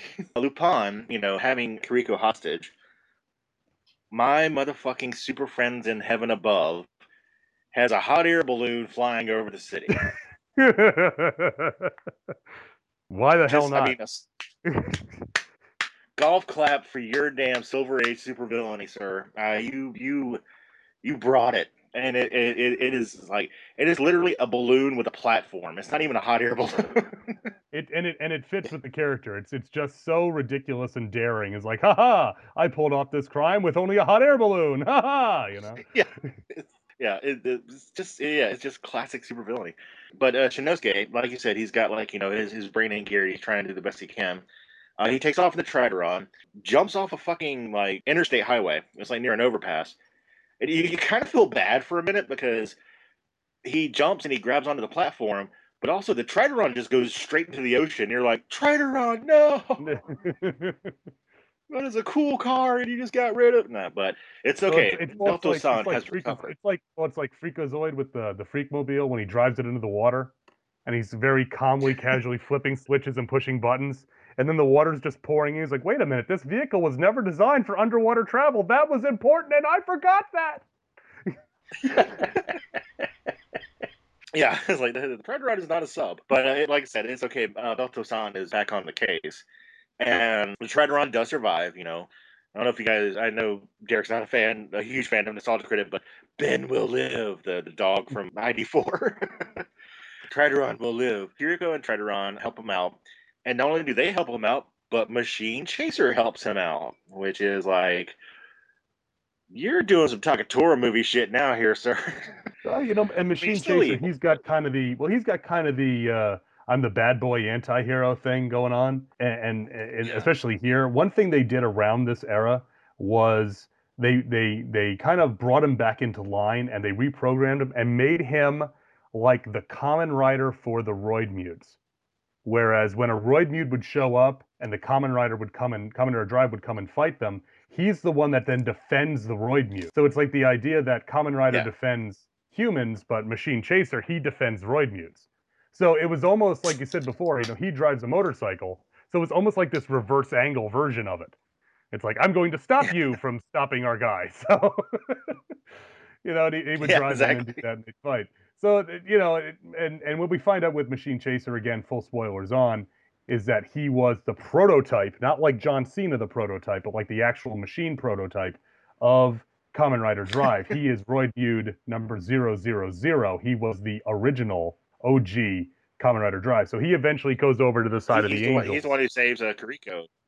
Saves Kiriko, and he doesn't understand his emotions that he feels for her. And he goes over to the side of the good guys and he becomes a staunch ally of Drive for the from that point on in the series. So he has a cool arc also. Machine Chaser. Yeah, again, I agree with you, Tony. There are some people that don't like him. I was never one of them. I always liked him. I think he's got a great look. He looks kind of like, you guys ever see Beast Wars the first Beast Wars anime? Yeah. In the second half of that, about it.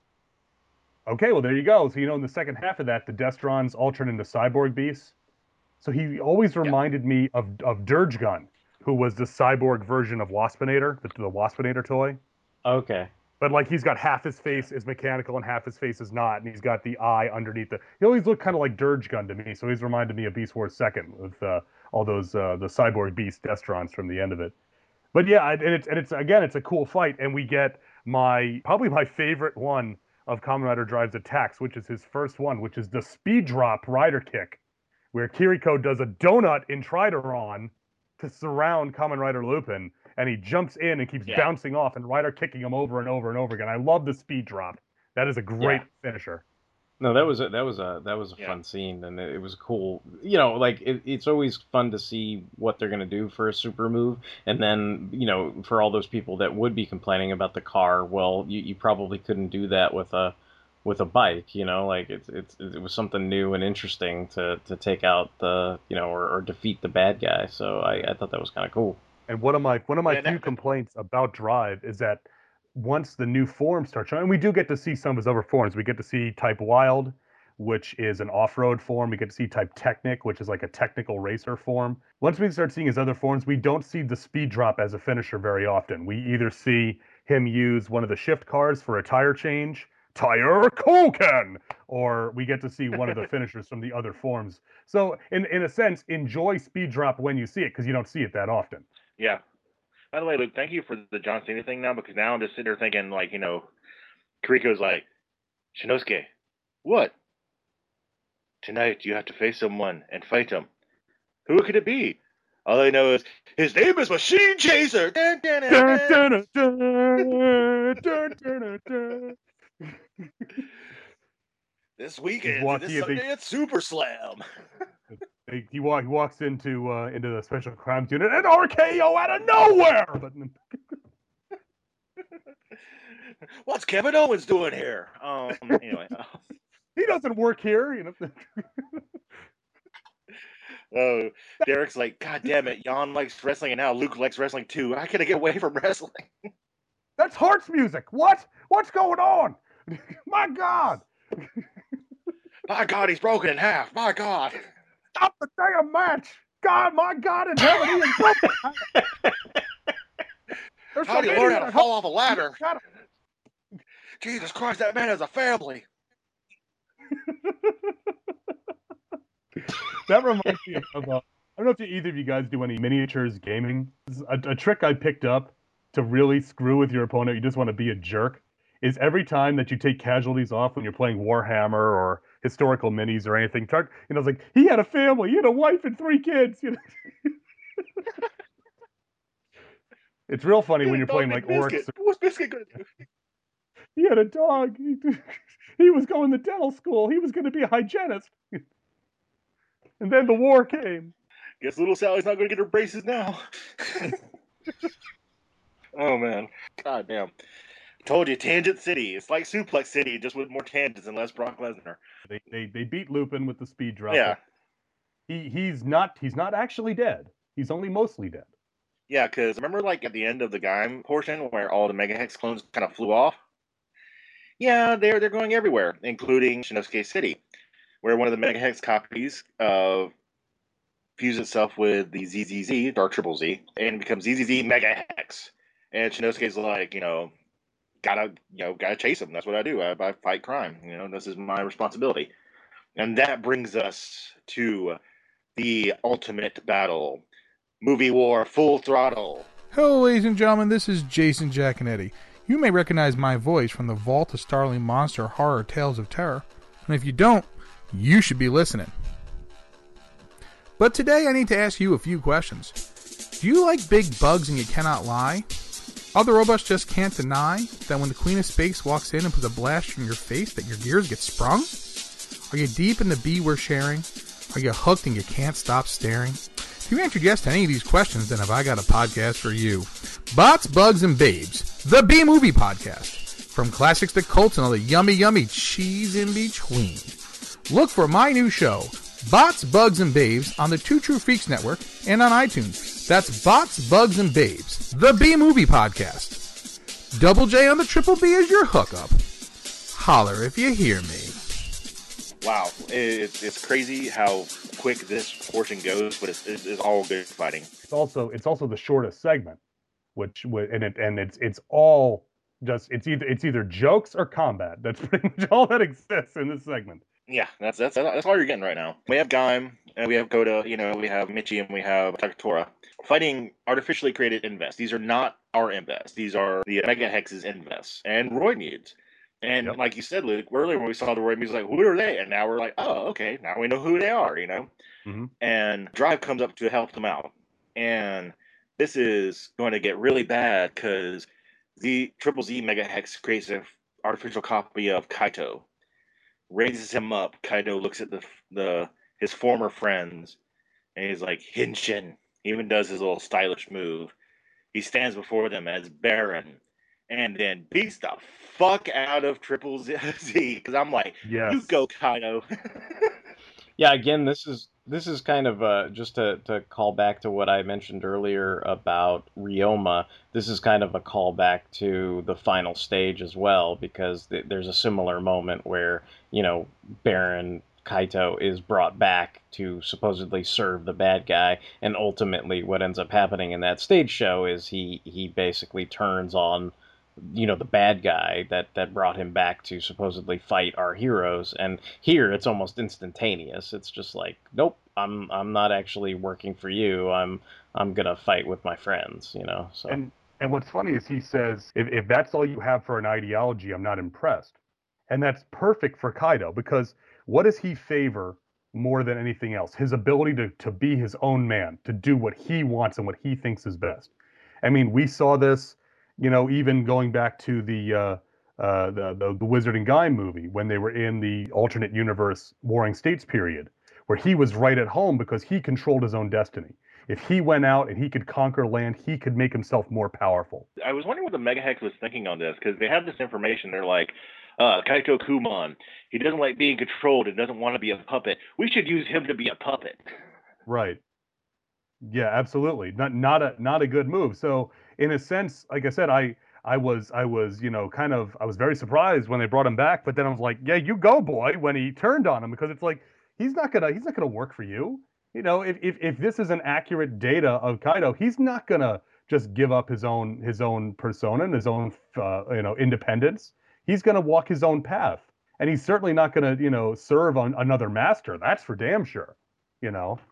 So I thought that was a great bit of just keeping in character and just really doing a good job. Plus, it also swerves the audience. They bring him out, and they just fought Ryoma, and they're like, oh, they bring out Kaito. They're gonna have to fight Baron. It's like, nope, not gonna happen.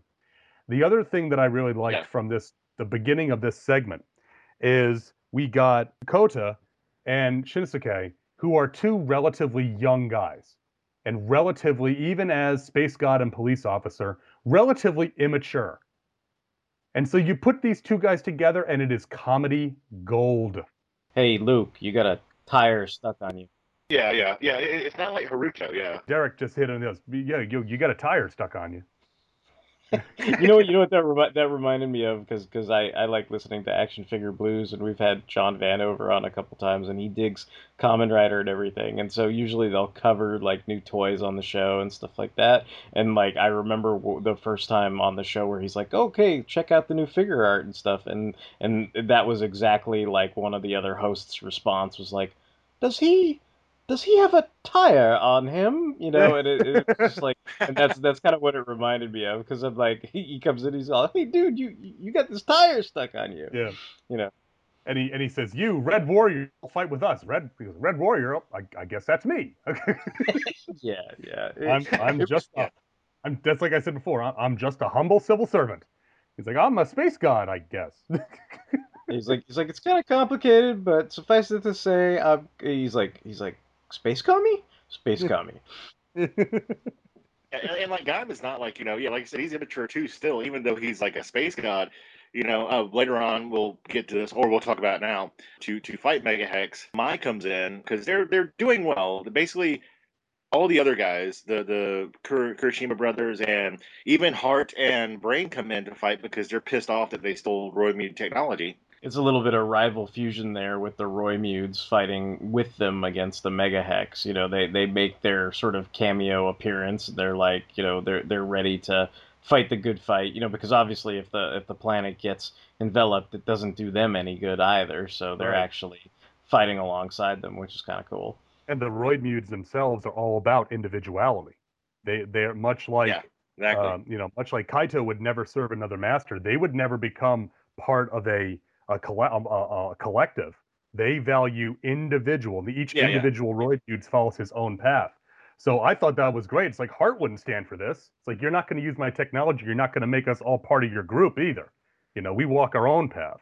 So I thought that was a good way, again, just to serve getting a little cameo for Heart and Brain and Machine Chaser to show up and kick some ass for a minute. Yeah, it was a good scene. It's like it gives you kind of invested in the Drive universe as a whole.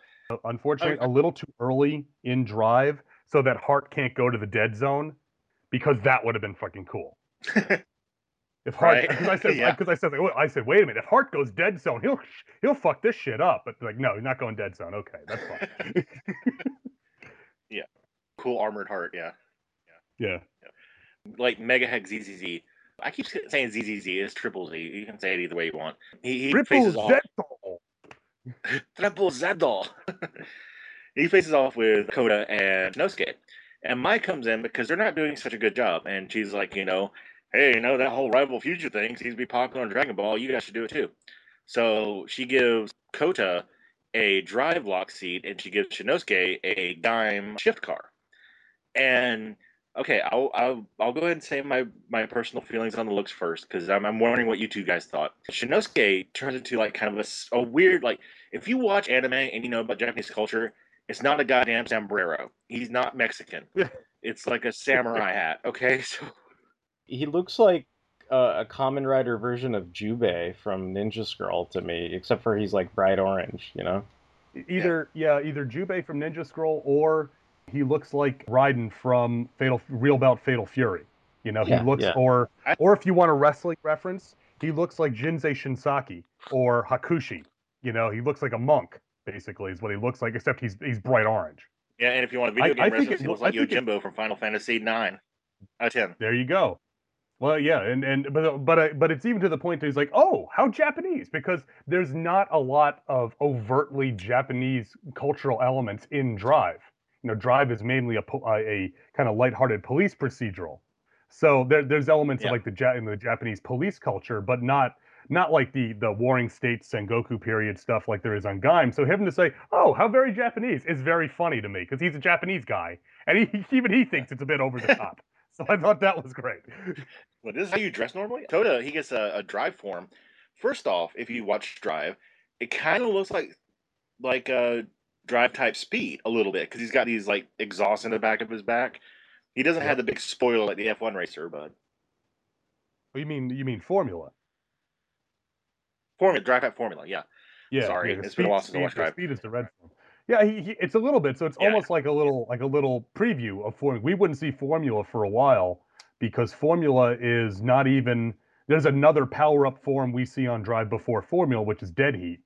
So I honestly, I like them, because to me the Gaim as the series went on, they got more and more kind of ridiculous looking, and that was kind of the motif. The overtly Japanese, but just really kind of taken to the over the top level with the fruit. So I thought it looked great on Drive, and I thought that on Gaim, mashing up kind of the mechanical look of the Drive forms with the more organic look of the Gaim forms. I thought both of them worked really well for movie forms that we're probably never going to see again except on a toy. But I thought they worked well for what we saw of it for the short while that we get to see them. Yeah, and on the sub I watched, he said, "I'm a race car." Yeah. Yeah, I thought it was a fun swap. I mean, if you're talking about like levels of ridiculousness, I think for me, like I enjoyed what I saw in Gaim. I enjoyed these swaps. I think my limit is reached. Formula's like that blue one where he's wearing like a Yes. TV on his chest, right? Like that. Well, the That formula is all blue, but he's basically wearing parts of an F1 racer all over his body. Yeah, I think that one Yeah. is the one that like lost me. Like I love Drive, and it was just one of those things where I accepted like, oh, this is his higher powered form, and it does better things. But as far as a suit that I consider aesthetically pleasing, it gets like a big red X. But like it's fine. Like I just it was one of those things where like that suit for me is the one that sort of lost me in terms of something like it's like I'm not going to run out and buy a figure art of Right. Formula, like I just think it looks kind of funny, like so. But like these, I think look, they look fine. I mean, it's like they get the little gag out of it when like the Triteron rolls Yes. up and they're trying to get in, and he's like, I don't think this is going to work, man. We better switch back to our other forms because we don't even fit in the fucking car, like so. Can we do this? And then So they get in, and Shinizuka's like, "Put on your seatbelt," and Koda's like, "Yeah, we're gonna go do." It's like, "Oh, right, my seatbelt. How do I do this?" Because it's not a 3-point harness; it's a 5-point racing harness, and he doesn't know how to put it on. yeah, he's Yeah. like, Kami-sama, seatbelt dos-san, like what? Like, I'm put on my what now? Like, oh, all right. Okay, I think I got the this. hoo-hey? But it's like, okay, I think I got this to save the world. They can't. One of them doesn't know how to wear a seatbelt. Just as an aside, Derek, Okay. I agree with you about Formula. It's a cool power set, but I compared, as like I said, compared to the two power ups around it, which are Dead Heat, which is my favorite, and then Type Triteron. Oh yeah. Formula looks ridiculous. Dead Heat Yeah, looks yeah. great. I mean, Dead Heat looks great on Drive. It looks even better on Mach. I mean, Mach Dead Heat is a great Kamen Rider uniform, and Triteron just looks badass. So Formula just looks a little ridiculous with like the Formula One nose sticking off his chest and stuff. Yeah, yeah. It's a bit much, I always say formula is what you would do if you gave a 12-year-old the task of making a Transformers cosplay, but gave him an unlimited budget. And he's going as I'm a Mirage. car. Yeah. I'm a car. Yeah. Like, Get no, you're out. not. Going to the costume contest. We got to log in at 3. It's at 4 though. Okay. Do my tires look good? My tires on my wrist, they look good? Come on, quit messing with it, guys. I gotta go to the costume contest. Leave me alone. Oh my god. Stop it. You guys are just Like, jealous. oh my god, I gotta go into the bathroom stall. Guys, I'm stuck. The nose is stuck in the stall. I can't get out. What am I gonna do? I'm late for the costume contest. Oh my god. Stop laughing at me. Oh, this is serious, you guys. Guys, I don't know if you realize this, but if I get a double Whopper meal, I could use my chest as a tray. That's awesome. Oh, the chicks are gonna love me now. Followers, here I come. I can even put my fries in the driver's seat. It looks cool. I'm Mirage. I would take this opportunity to apologize to any 12-year-olds listening, but honestly, they shouldn't be listening to this show anyway, so they got nobody to blame but themselves. Fuck yeah, they do. Yeah, but what basically happens is they take out Megahex, well, ZZZ Megahex, Triple Z Megahex, and the core still survives. It flies back up into like during this whole thing, we kind of skipped over this. All of us did. The Megahex is a big ship, and there's a core inside of it. And he does this kind of Final Fantasy X thing where he splits open like a flower and shoots out, send spawns everywhere to take over the world. But yeah, the core of the Megahex is in this giant, basically war world type construct. So the Triteron goes all Star Wars and is able to fly and turns into kind of a spaceship kind of thing. It's even got a trench scene. I mean, it's very Star Warsy. It is, and then the Triteron kind of goes all Agents of Shield, where it's got its like orange tires that like floated up into space and stuff, and when it rolls out, they're like, okay, it's cool, guys. Like the Triteron is space worthy now, and then it basically goes down into the Death Star trench essentially. It can't float, but it can go into space. Right. But it is a cool scene. But to be fair, that's what the type fruits update did for him with the Gaim shift car. So I'm willing to buy that. If we're willing to buy true. that the Technic shift car can turn it into a transformer, like those car crushing robots at the monster truck rally. I'm willing to buy that the Gaim one can turn it into a spaceship, sort of. Yeah. So we have this cool, very CGI scene, and also the probably one of the best parts of the scene, as well as very CGI, with the Tridron racing across this mega hex construct. Like, yeah, you do have Coda and Shinosuke like trading barbs and jokes with each other, like trying to figure out what to do. And I thought that was brilliant. It was like I would love to see a show with these two guys. They're like you said, Luke. Their interplay is really good. Right, yeah, because they're two guys. They're very similar in mentality in a lot of ways. So they're just yelling at each other like you'd expect two young guys to yell at each other. It's like, go faster. This is as fast as it goes. Right? Leave me alone. This is as fast as it goes right now, man. Yeah, it's like it's so silly, but it's fun. I was half expecting as they're flying through space. Part of me, in the back of my mind, I had this little niggle. It's like, what if Forza came like blasting in right now? It's like, hey guys, here to help. All right, I help my friends. We're not your Like, friends. okay, and You are today. It's like if Forza blasts in, it's like, all right, greatest movie ever. Check. All right, good. I don't need to watch anything else. I'm good. Yeah, it's like all movies from now on will not compare to this. Our heroes do go to the middle of the Mega Hex complex, and they finally destroy the core.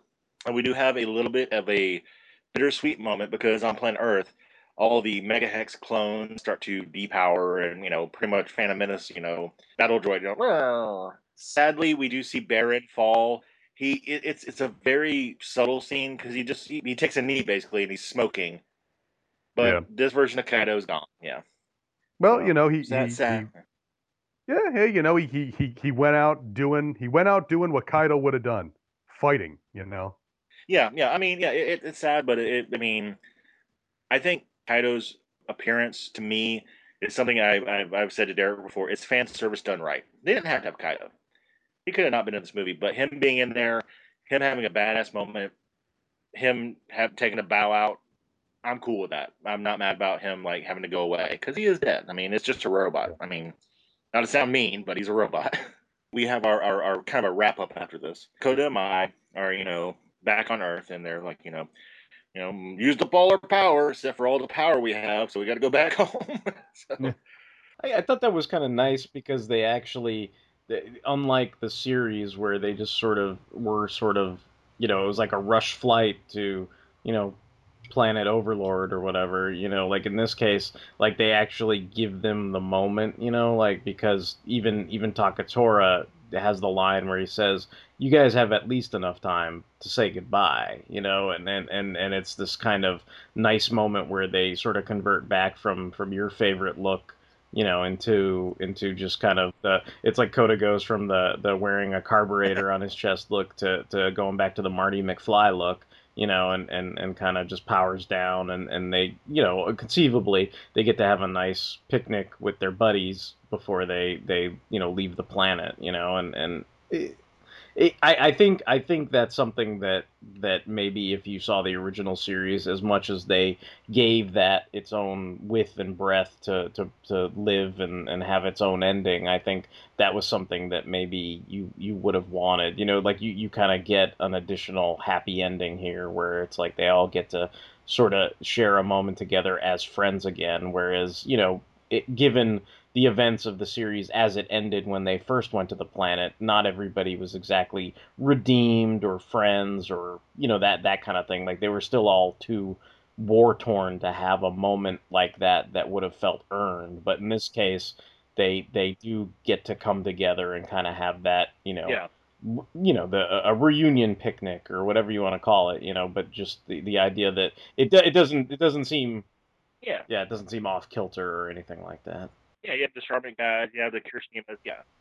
Yeah, it's a very sweet ending. Like Luke said, and like we said in the finale of the series, the show ends, okay, maybe not perfectly, but it has an ending. It has a specific, this is done. Coda is on this planet. He's not going to have that many more adventures. So to bring him back for this adventure, they had to give him reason, and it's basically to boost up drive. I mean, I'm not sorry, listeners. I'm not trying to sound jaded, But the point of these movies is to pass the torch. That's the whole point of these movies, is to take the established character that people like, which people really like Gaim. A lot of people love Gaim. And they wanted to make Drive, something good. So they wanted to make Drive look as good as possible with still having people be like, oh, that's my Gaim that I love. So this ending, yeah, did not bother me at all. And with that, we still have Drive to finish. So we can't end the story totally. So Shinosuke finds a bat viral core that contains Lupin's memories, and he says he'll meet him again. I don't think they ever meet again. Well, they kind of do. They do. They meet again Yeah. in there's one of the DVD special missions. Yeah, it's you know what we watched for Gaim, like that hyper battle. Isn't that where they meet again, Luke, in the hyper battle? It's something like that because there's I want to say there's 4 or 5 of these special missions, Right. which were kind of it's kind of like direct that, release right? DVDs. Oh, Drive Mission. Yeah. Yeah, and there's one of them that does feature the return of Lupin, so he does show up again. Yeah, I think I actually like to speak to the order in which I watched these. Like, I did watch all of Drive before I watched this movie, and when I say all of Drive, I watched those too. So watching that, I was like super confused when I first saw Right. that special because I was like, wait, what? Like Lupin? Like who's Lup? What? Huh? What? And like Yeah. seeing this, that it made that special make a lot more sense. Yeah, absolutely. Yeah. Yeah, that threw me because I like Drive, but unlike Gaim, I haven't watched all the, I guess you would say, the peripheral viewing that you would get the full story. So I did not know that. So that's cool that you helped me on that, Luke and Derek. I have not seen that. So Lupin does come back. As far as a full movie, I guess as the host, I'll go first, and I will gladly let you and Derek chime in, Luke, as far as your feelings. This is a good movie. It really is. I like the action. I feel some of the battles were some of the best ones in Kamen Rider in a long time. And I think it's because of how Gaim does the sword play. It's like like you said, Luke. It's a samurai Sengoku period where sword play is a big thing. These battles seem very visceral and real. There's no blood, there's no guts, but you don't need that. You just need a good fight. And also, Gaim has such a strong character base, and Drive has such a strong character base that even like the tertiary characters not working off each other, just driving Gaim working off each other is so fun. And then when you add stuff like the Roy Mude contingent with Heart and Brain and Machine Chaser, along with the Kurishima brothers and all these like aspects where all these actors are really solid in what they do, Kaido and stuff like that. It just makes a really fun watching experience. And even Mega Hex, the best thing about Mega Hex is he does have that board quality. Every time he gets beaten, you're like, all right, we kicked his. Oh, fuck, he's back again. But in the best possible way. You want to see this guy get his ass kicked. It's like that frustration of the bad guy always winning, that when they do finally beat him, you're like, damn right, you beat the motherfucker. So I thought this movie was great. I loved it. It got me into Drive. I mean, I was turning off on Drive. I watched this movie, and I'm like, maybe Drive isn't so bad. And then I started watching it. I'm like, and now I think Drive is a really good series. Yeah, again, just taking it as just a movie, I thought this was tremendously entertaining. I really liked that it did I think it did a good job by both series. It did a good job by Gaim and by Drive. I think that yes, it's obviously here to promote Drive, but at the same time, Gaim is kind of the story driver for this movie. The ultimately the story in the Drive portion with Lupin is kind of Drive exclusive, whereas the stuff with Gaim is what draws Drive into the larger world, so to speak. So Gaim, even though he's presented as this guy who's, he's already saved the world, now he's back to save it again, and Drive is getting drawn into that. So I thought that was really good. The fights were really good. I thought the fan services in general did really well. Like I said, bringing back Kaido and all that. So I enjoyed it. I enjoyed the heck out of it. I really dug this. I thought this was a real fun mashup, and this is one, as I said with some of the other ones that we watched, and this had a much better ending than the Showa versus Heisei. So it didn't leave that kind of bad taste in your mouth with the poor ending at the end. This one had a much better ending, a more satisfying ending.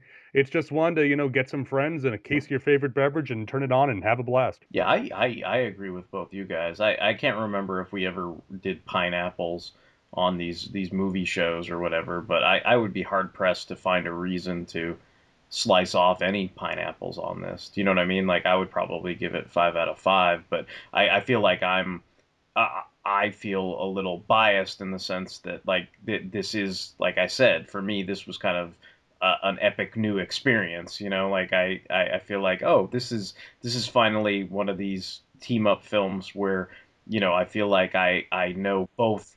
I know both sides of the equation. I'm invested in both characters. I mean, the only thing I would say for it is the way they design these films by tradition. I think I've seen this movie 3 times now, and every time I watch it, I since I'm watching it at home and I'm not in a theater, like I always use the break after the first 34 minutes as an opportunity to take a break. You know what I mean? Like, and that's not a reflection on the other two parts. It's just a reflection on that the other part was so, you know, that first part is so breakneck and action paced that you feel like, oh wow, like that I've been through some serious shit here. Let me just slow it down, man. You know, like that kind of thing. And then when you're ready to sort of re-engage, you know, you come back to Drive, which is a totally different tone and theme, and you get into that because the car chases and the you know, Trideron like flipping around and spinning and transforming and doing all this cool stuff, and Shinosuke saving people's lives on the road and going after Lupin and getting into Top Gear and figuring out stuff, you know, detective wise, and having inspirational speeches and stuff, you know, like that you can all get into as well. And then when you sort of combine them, I mean, the only damning criticism I can think of, and this is just somebody like nitpicking a movie to death and thinking way too much about it, but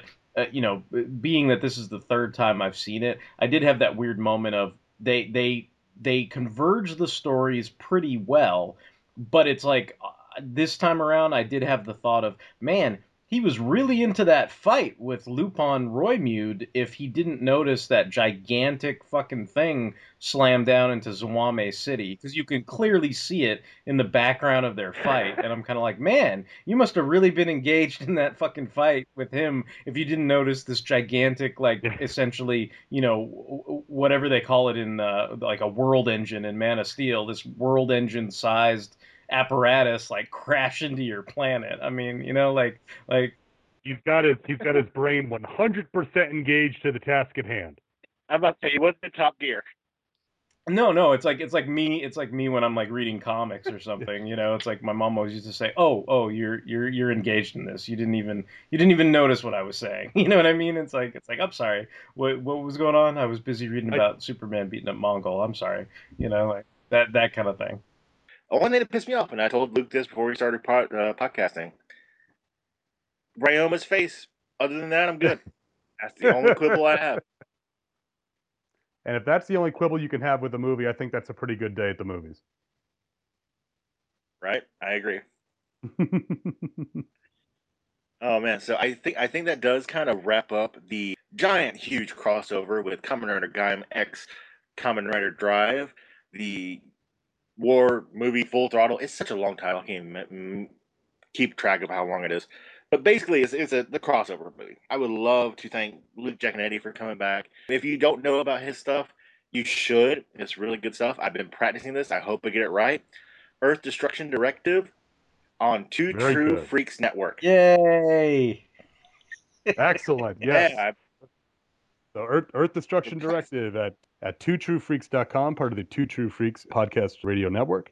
And I'm also that is my Japanese giant monster show. That's how I first hooked up with these excellent fan holes. I was talking about Ultraman, and we went from there. And I also appear on the Vault of Startling Monster Horror Tales of Terror, which is our horror movie podcast. And we've got some stuff in the works. My brother and I and a few other guys on the network. So keep your eyes on that, and you might see me show up on some other podcasts in the near future for the network. awesome. Cool stuff. I like that. I got turned on your stuff by Derek. He said you're an excellent podcaster. I've been listening to some of your stuff. Really fun show. Definitely check it out, especially like kaiju and stuff. I'm sure Derek will definitely drop a blurb for you in the middle of this show, which I have no problem with at all. It needs to be promoted. You probably have more views than us, so I don't know why, but still. Well, hey, you know what? A podcast. This is a labor of love. You know, I say this all the time. When podcasters are doing this kind of stuff, we're doing it because it's material that we love and we want to talk about. We take time out of our lives and our families and all that to talk about these things because they're important and they deserve to be talked about, and they're things that we care about. And Kamen Rider may not have as much giant monsters as the stuff I normally talk about on Earth Destruction Directive, but this is stuff that I really enjoy. And you guys giving me the opportunity to talk about Kamen Rider, multiple times with you guys, I really appreciate it, and I really enjoy being on Fanholes because you guys are, my favorite tokusatsu show is Toku Thursdays, just because you guys talk about the stuff I want to hear about, and you're not, you get some of these shows where it's, these guys that don't appreciate the fact that, they get their tokusatsu for free, subtitled less than a week after it airs, and they're complaining about it. Derek and I have talked about this before, where it's like, when in my day, we watched it in raw Japanese a year after it came out, and we liked it. We loved it. So us grumpy old men got to stick together in some capacity, I think.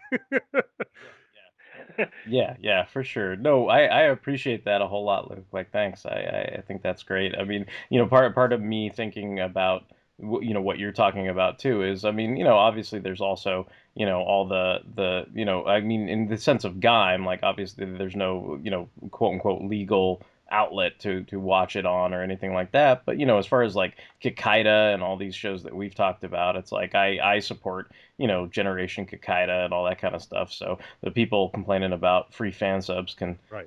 Shove it up their ass. Like, I don't really care about that. But it's always like what you're saying in terms of a positive slant. I mean, it's always fun to discuss stuff that you enjoy and you're passionate about. And then, it's great that we get to make new friends because of it, so it's like I count myself as lucky and pleased to count you as one of my podcasting friends. So I appreciate you doing the show, and it's always fun to have you on, and you always bring a great deal of knowledge to the table, and you often can school the most savvy of tokusatsu fans. So it's always awesome to have you on the show. Thank you very much for having me on, guys. Hey, he schooled me on wrestling, and I'm usually the wrestling guy, so shit. But yeah, this has been very fun. Toku Thursdays is still going on strong. We're gonna try to find some new stuff to do. Maybe Luke Jacknay will be back if we can find something he's interested in. I would love for him to come back. We have some more special guests coming on our next episode.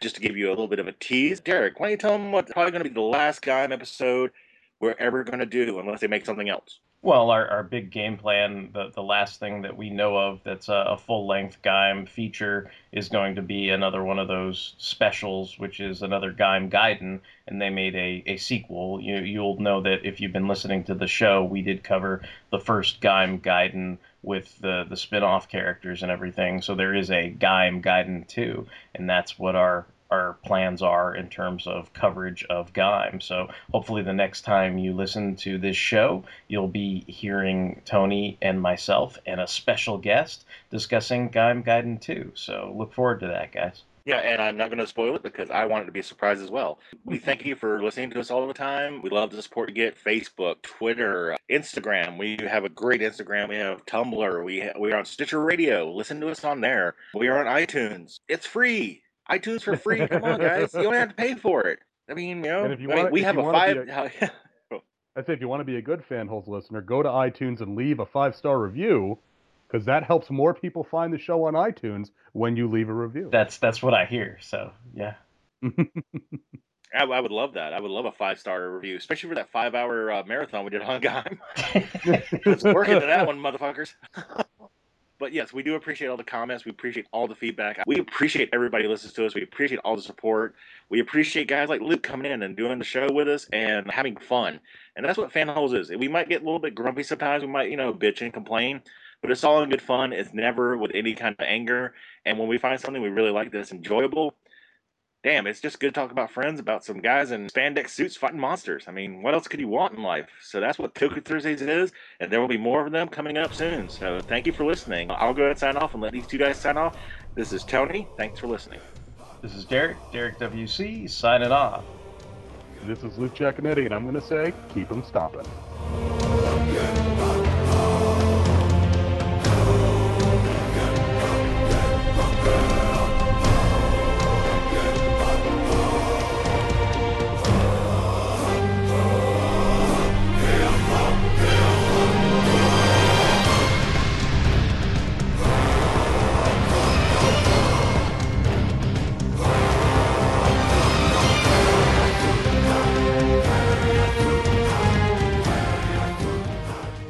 Derek is like Oracle in the middle of like a basement with like 17 computers around him, like planning how to like release Fanholes. Before we move on, Luke, you like 1/64 scale cars? One day I should talk to you about my Batmobile collection. Anyway, I bore the Fanholes regularly with that. Did you get to see Orbital? Have you checked that out yet, or? No, because I only have I have a non-paid to Crunchyroll, so I got. Okay. The first episode is up, but it's only for paid members, so I got to wait for next week. I'm super excited for it because I enjoyed X quite a bit as kind of a throwback series with the Science Patrol and the guy on the team as the member and all the new monsters and stuff. So I'm very much looking forward to Orb. I'm kind of I think I watched up to like episode 7 of X, and then I sort of lost track of it, not because I didn't like it, just because I got busy and distracted by other things and stuff. Oh yeah, but that's how I am with Juoga. I'm through episode 3. I'm like, I'm never catching up on Juoga. yeah. So I think there's a lot of stuff out there like that for me, but I did check out the first episode of Orb, and non-spoilery, but just I thought it was fun. I enjoyed it. So I mean that's all I guess you can ask for. Yeah. I know. From an Ultraman show, if it entertains me, that's all I'm looking for. If it's above and beyond that, that's just gravy. Even better. Yeah. I'm a Roy Mute. I can't help it. Yeah, you're an evil Roy Mute. Your Skype doesn't work right. So you'd think the Roy Mute being an artificial being, their Skype would work really well. Yeah, well, but you'd be incorrect. Well, you also think the Roy Mute name Brain would be smart, but hey, there you go. Brain was smart relative to other Roid Mutes, He was smarter than Nurse or Volt, Yeah, true. I'll give you that. He looked cool. I don't know. I always liked Heart. Heart has the best look, both as a human and a monster, I think. Yeah, I'm a Heart fanboy. So yeah, I'll get your back on that. Heart is the best. It was a little disappointing that Heart's SH Figure Arts figure was really, really lame, because I would have really liked to own that, but at the same time, that saves me $70 from buying it. So, what was there you go, Derek? You're saved by the gun. See, I haven't bought it, but what is it? Just you don't like the way it looks? Did you see reviews of it where you all the reviews I've seen of it have largely been negative, primarily because of his design. He's one of those things because he's cumbersome or something. Yeah, he's one of those things where it's the joints are too stiff to really pose them right, but they're too loose to pose them right at the same time. There's too many joints with his design, and things get in the way of each other, and you can't really do a lot with them. So having him stand there, you might as well get the vinyl, Yeah. I see the rationalization for that. Yeah, that makes sense. I just kind of figured he'd probably be like what's his face? Why can't I think of those guys' names? I'm like, I spent a bunch of money on them and I can't remember their names. But the ones from Gokaiger, where it was Sally and Bosco and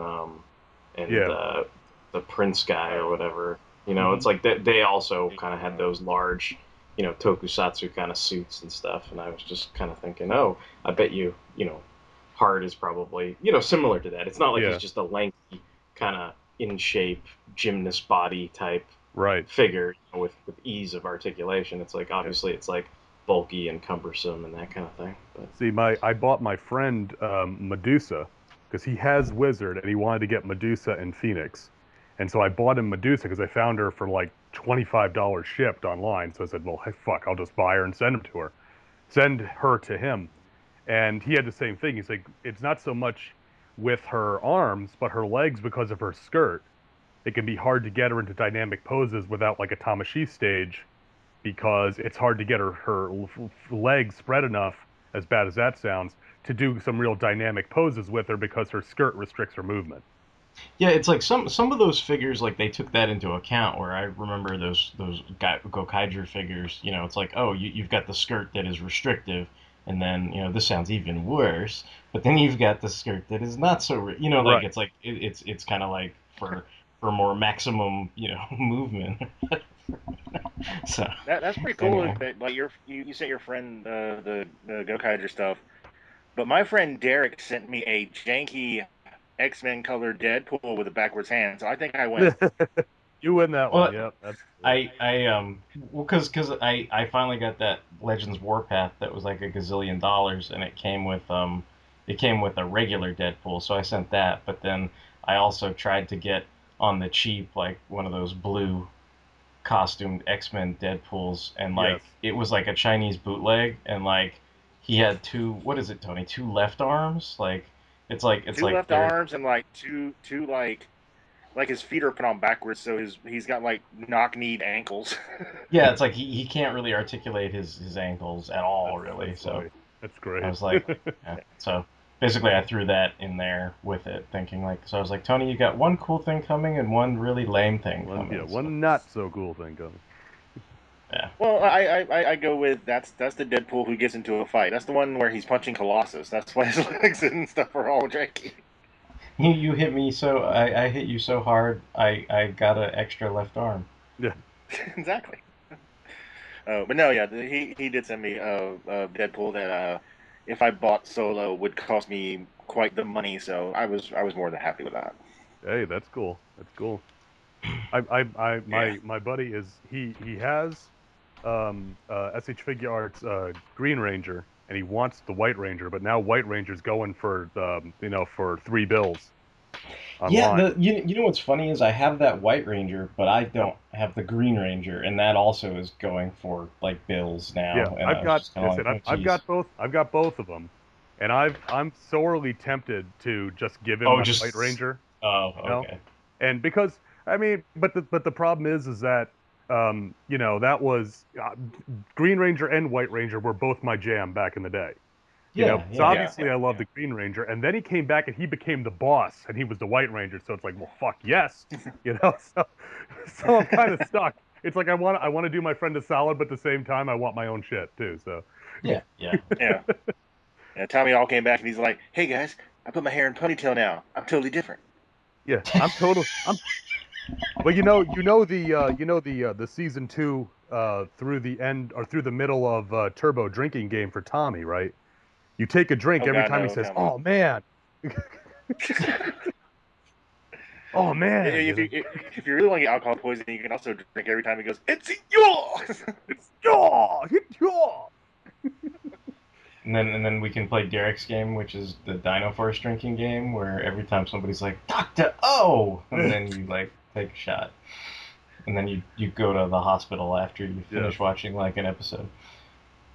Well, I don't know if you ever heard my description for Tommy, Luke, but whenever I bring up Tommy, I'm like, America's favorite Native American race car driving paleontologist. Yeah, you know it. This can't beat them. You can't beat them. Join them. I always say. I mean, there's a reason Right? why the new the Power Rangers comic is entirely focused on him. You know, Yeah. the other characters No, are there. They have lines, but it's all about Tommy. Everyone. When he's not there, they're talking about him. It's like Poochie. You know, it's Like, good, but Kimberly, it's what's just wrong? funny. You know. I Oh, don't know, Billy. Tommy's I'm not so here worried with about me. Tommy. He said he would go have coffee with me, and then he didn't show up. I don't know why. All my women, by the way, sound like the mom from the Family Circus. I'm just gonna warn that. Oh, Oh dear, who broke my vase? You know, but Trini, what's wrong? I don't know. I'm just so jealous of Tommy and Kimberly's relationship.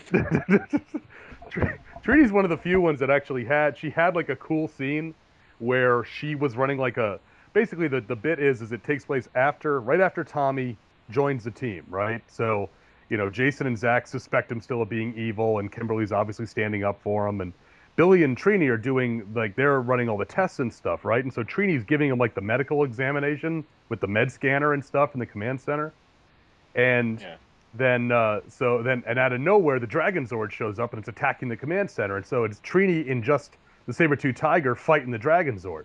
And then we turn the page and it was all a hallucination in Tommy's head. So it's like even when Trini gets a cool scene, it all comes back to Tommy. Just so everybody knows the score.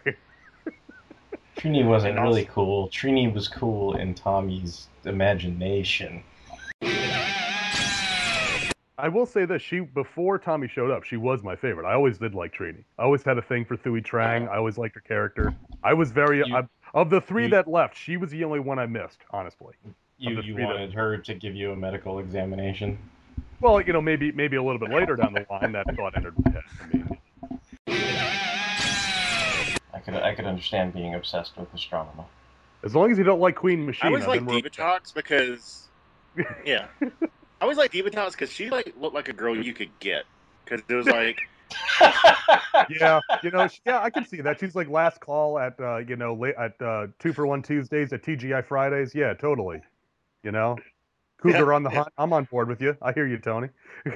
yeah. I was like, I don't know, but I saw you over here, and I've got a couple of extra potato wedges here, and it's like, Why don't you leave that gang of weirdos you're with and come hang out with me for a little while? It's like, Elgar, take Rygog and the others and go home. I'm a Diva Tox has got a date.